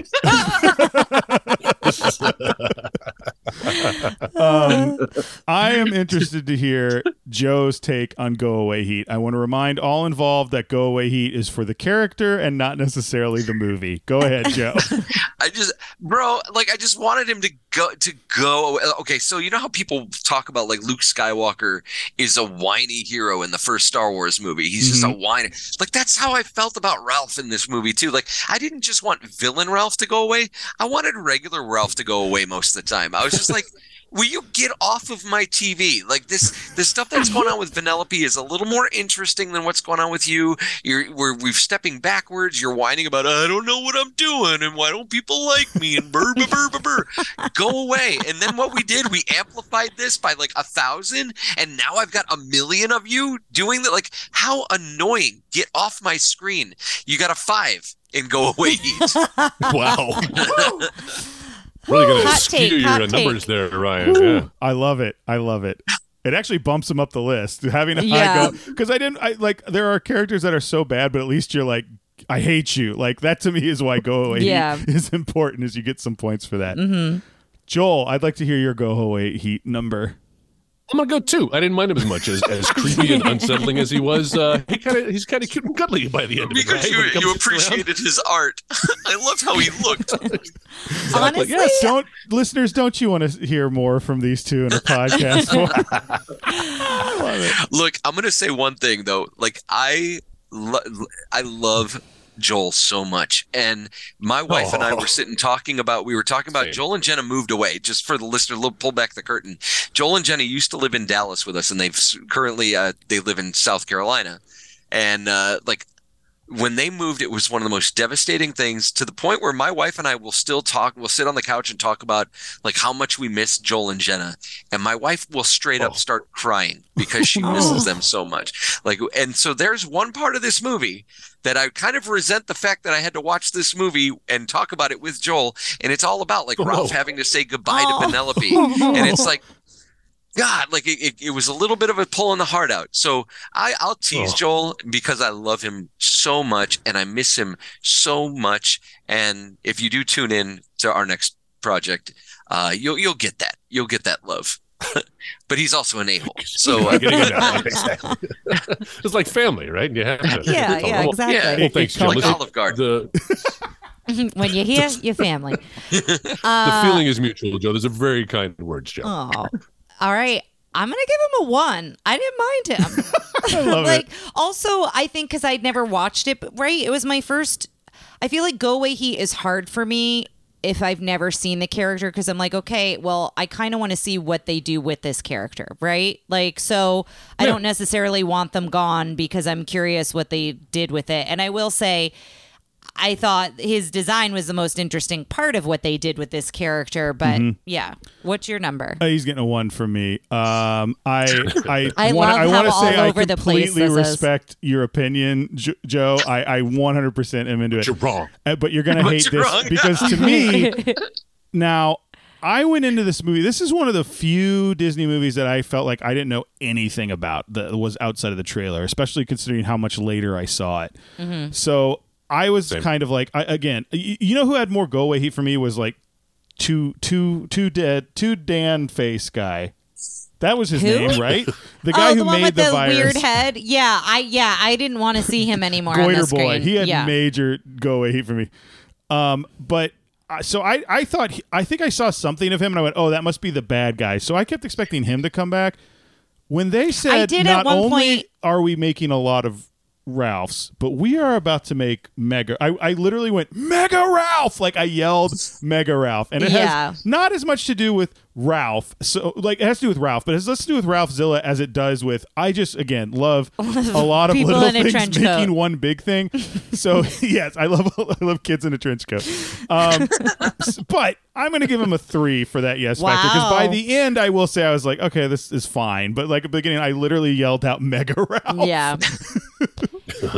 It's a 1 from me. Yeah, I listen. wasn't, like I said, I feel like the Go Away Heat and the Yes Factor are kind of like cancel each other out for me. I'm Sometimes just like, it's- Yeah. Joe, I'm going to assume you're a 1. I'm a 1. You assume correctly. Joel, any love for Ralphzilla? Same. Like slow shake your head. You're like, no. All right, let's see where that puts I feel him. like he will have an interesting number, though. It is very good. Yeah. Might have to put an asterisk next to this one. 1 second. He's got another error on his spreadsheet. So, listeners, he got a 14.5, which is pretty near the bottom. In fact, he is tied. Oh, yeah. Ralph Zilla is really low. That's a bit of a bummer for me, who likes, again, Mega Ralph. He is tied with Bill Sykes. Who? Bill Sykes from Oliver and Company. Yeah. No. For 73rd place. That's right. Oliver and Company was a thing. He's in between. Well, I guess he's tied with Bill Sykes, and above him is Stromboli from Pinocchio. Yes, if you're still wondering, because now we have ranked 84 villains, with the last place villain being Aconcagua, the mountain from Saludos Amigos, at 10. Who I believe had ones across the board. Yes. Joe, Joel, thank you guys so much for sticking with us, for going deep into the dark web of Disney movies. Yes. As Ralph breaks the internet. As always, we ask our guests Wait, to plug... you didn't ask about... Oh, I didn't ask. Is this movie something you would get a clamshell edition and put up on your shelf? No. Or do you lock it away in the vault? No. Can we have it like deleted from the internet? Like, I don't, not only do I not want to watch it myself, I don't want anyone else to have to watch it. Yeah, I wouldn't get a clamshell edition of this. Okay, so I wouldn't. Again, I think I said it earlier. If I wanted to also have rewatch a drawer, this movie, which Ryan ignores. Here's my thing. Because I know I make fun of you for having a drawer, because I don't know that I want to lock this away in the vault, but I would go, cool, and throw it over my shoulder, and if it landed in the vault, I'd be okay with That's your drawer. I will say, I was defending it earlier on its visual aspect alone. It is really beautiful to look at. Like, if you want to put it on mute, have it in the background, look up every now and then and go, that's some pretty pictures on my TV. Yeah. Again, Joe, YouTube videos. I'm curious, did your kids enjoy it? Yeah, but my kids are stupid. They like anything. If there's like screaming and running, if they do that like straight up shot where there's two people on a motorcycle and we see one person's head over the other person's shoulder and they both scream at something at the same time, that's a recipe for success for them. Joe, Got it. I think that's great taste is what I'm going to say. No, my kids are awesome. They did like it though. They enjoyed it. But they're like young, so this is maybe the 40th movie they've ever seen, or whatever. Yeah. Like, I am always curious, since we don't have children, right? Anytime we have a guest who does have kids, we just always appreciate kids' opinions, because I was talking about with Moana, I watched it with a good friend's children, and I feel like you get a whole different view or insight watching it, like watching a child watch it, right? Like, so you might appreciate something more. Moana's also a solid movie, but you were so good. You were asking earlier, I think this will probably make the cut, but our least favorite movie, we watched Chicken Little with my nephews who grew up. They were at the right age when Chicken Little came out, and they watched it a whole bunch. And they have a lot of nostalgia for it. And I don't think if I had to watch it with them, that would have been intolerable. I would have not have been able to watch that movie. But watching it with them, I was like, all right, I see that you guys really like this. Well, and also conversing with them about it on the episode, why they liked it, what it reminded them of. One of them it was like they watch it with their dad growing up, and it was like a moment that they spent with their dad that they really liked, and things like that. Yeah, I think if we didn't have them on, I think it would have been a very different episode for that one in particular. Thank you guys again. We like to have our guests plug something. So if you have something that if you have a personal project, or there's some piece of media you've been enjoying lately, or you just want to put a general sentiment out there in the world, Joe and Joel, feel free to plug away. Guys, if you watch anime, they just recently they've got the new Trigun that they've brought back. I voice the radio DJ in that show. Cool. Wow, get typecast a little bit in that, but enjoy the return of Trigun, and I get to now be part of that storied and legacied franchise. Very cool. As for me, I had alluded to earlier in the episode that yes, we have a new podcast project that we're working on. If you listen to us on 16-Bit Gladiators, where our friend Ryan here co-hosted a couple of times, and even before that on the Editing Bay, where we talked about movies. As I said, we are combining movies and video games, much like peanut butter and chocolate, into a delicious peanut buttery, chocolatey new podcast that until hours ago had no name, but we finally came up with a name.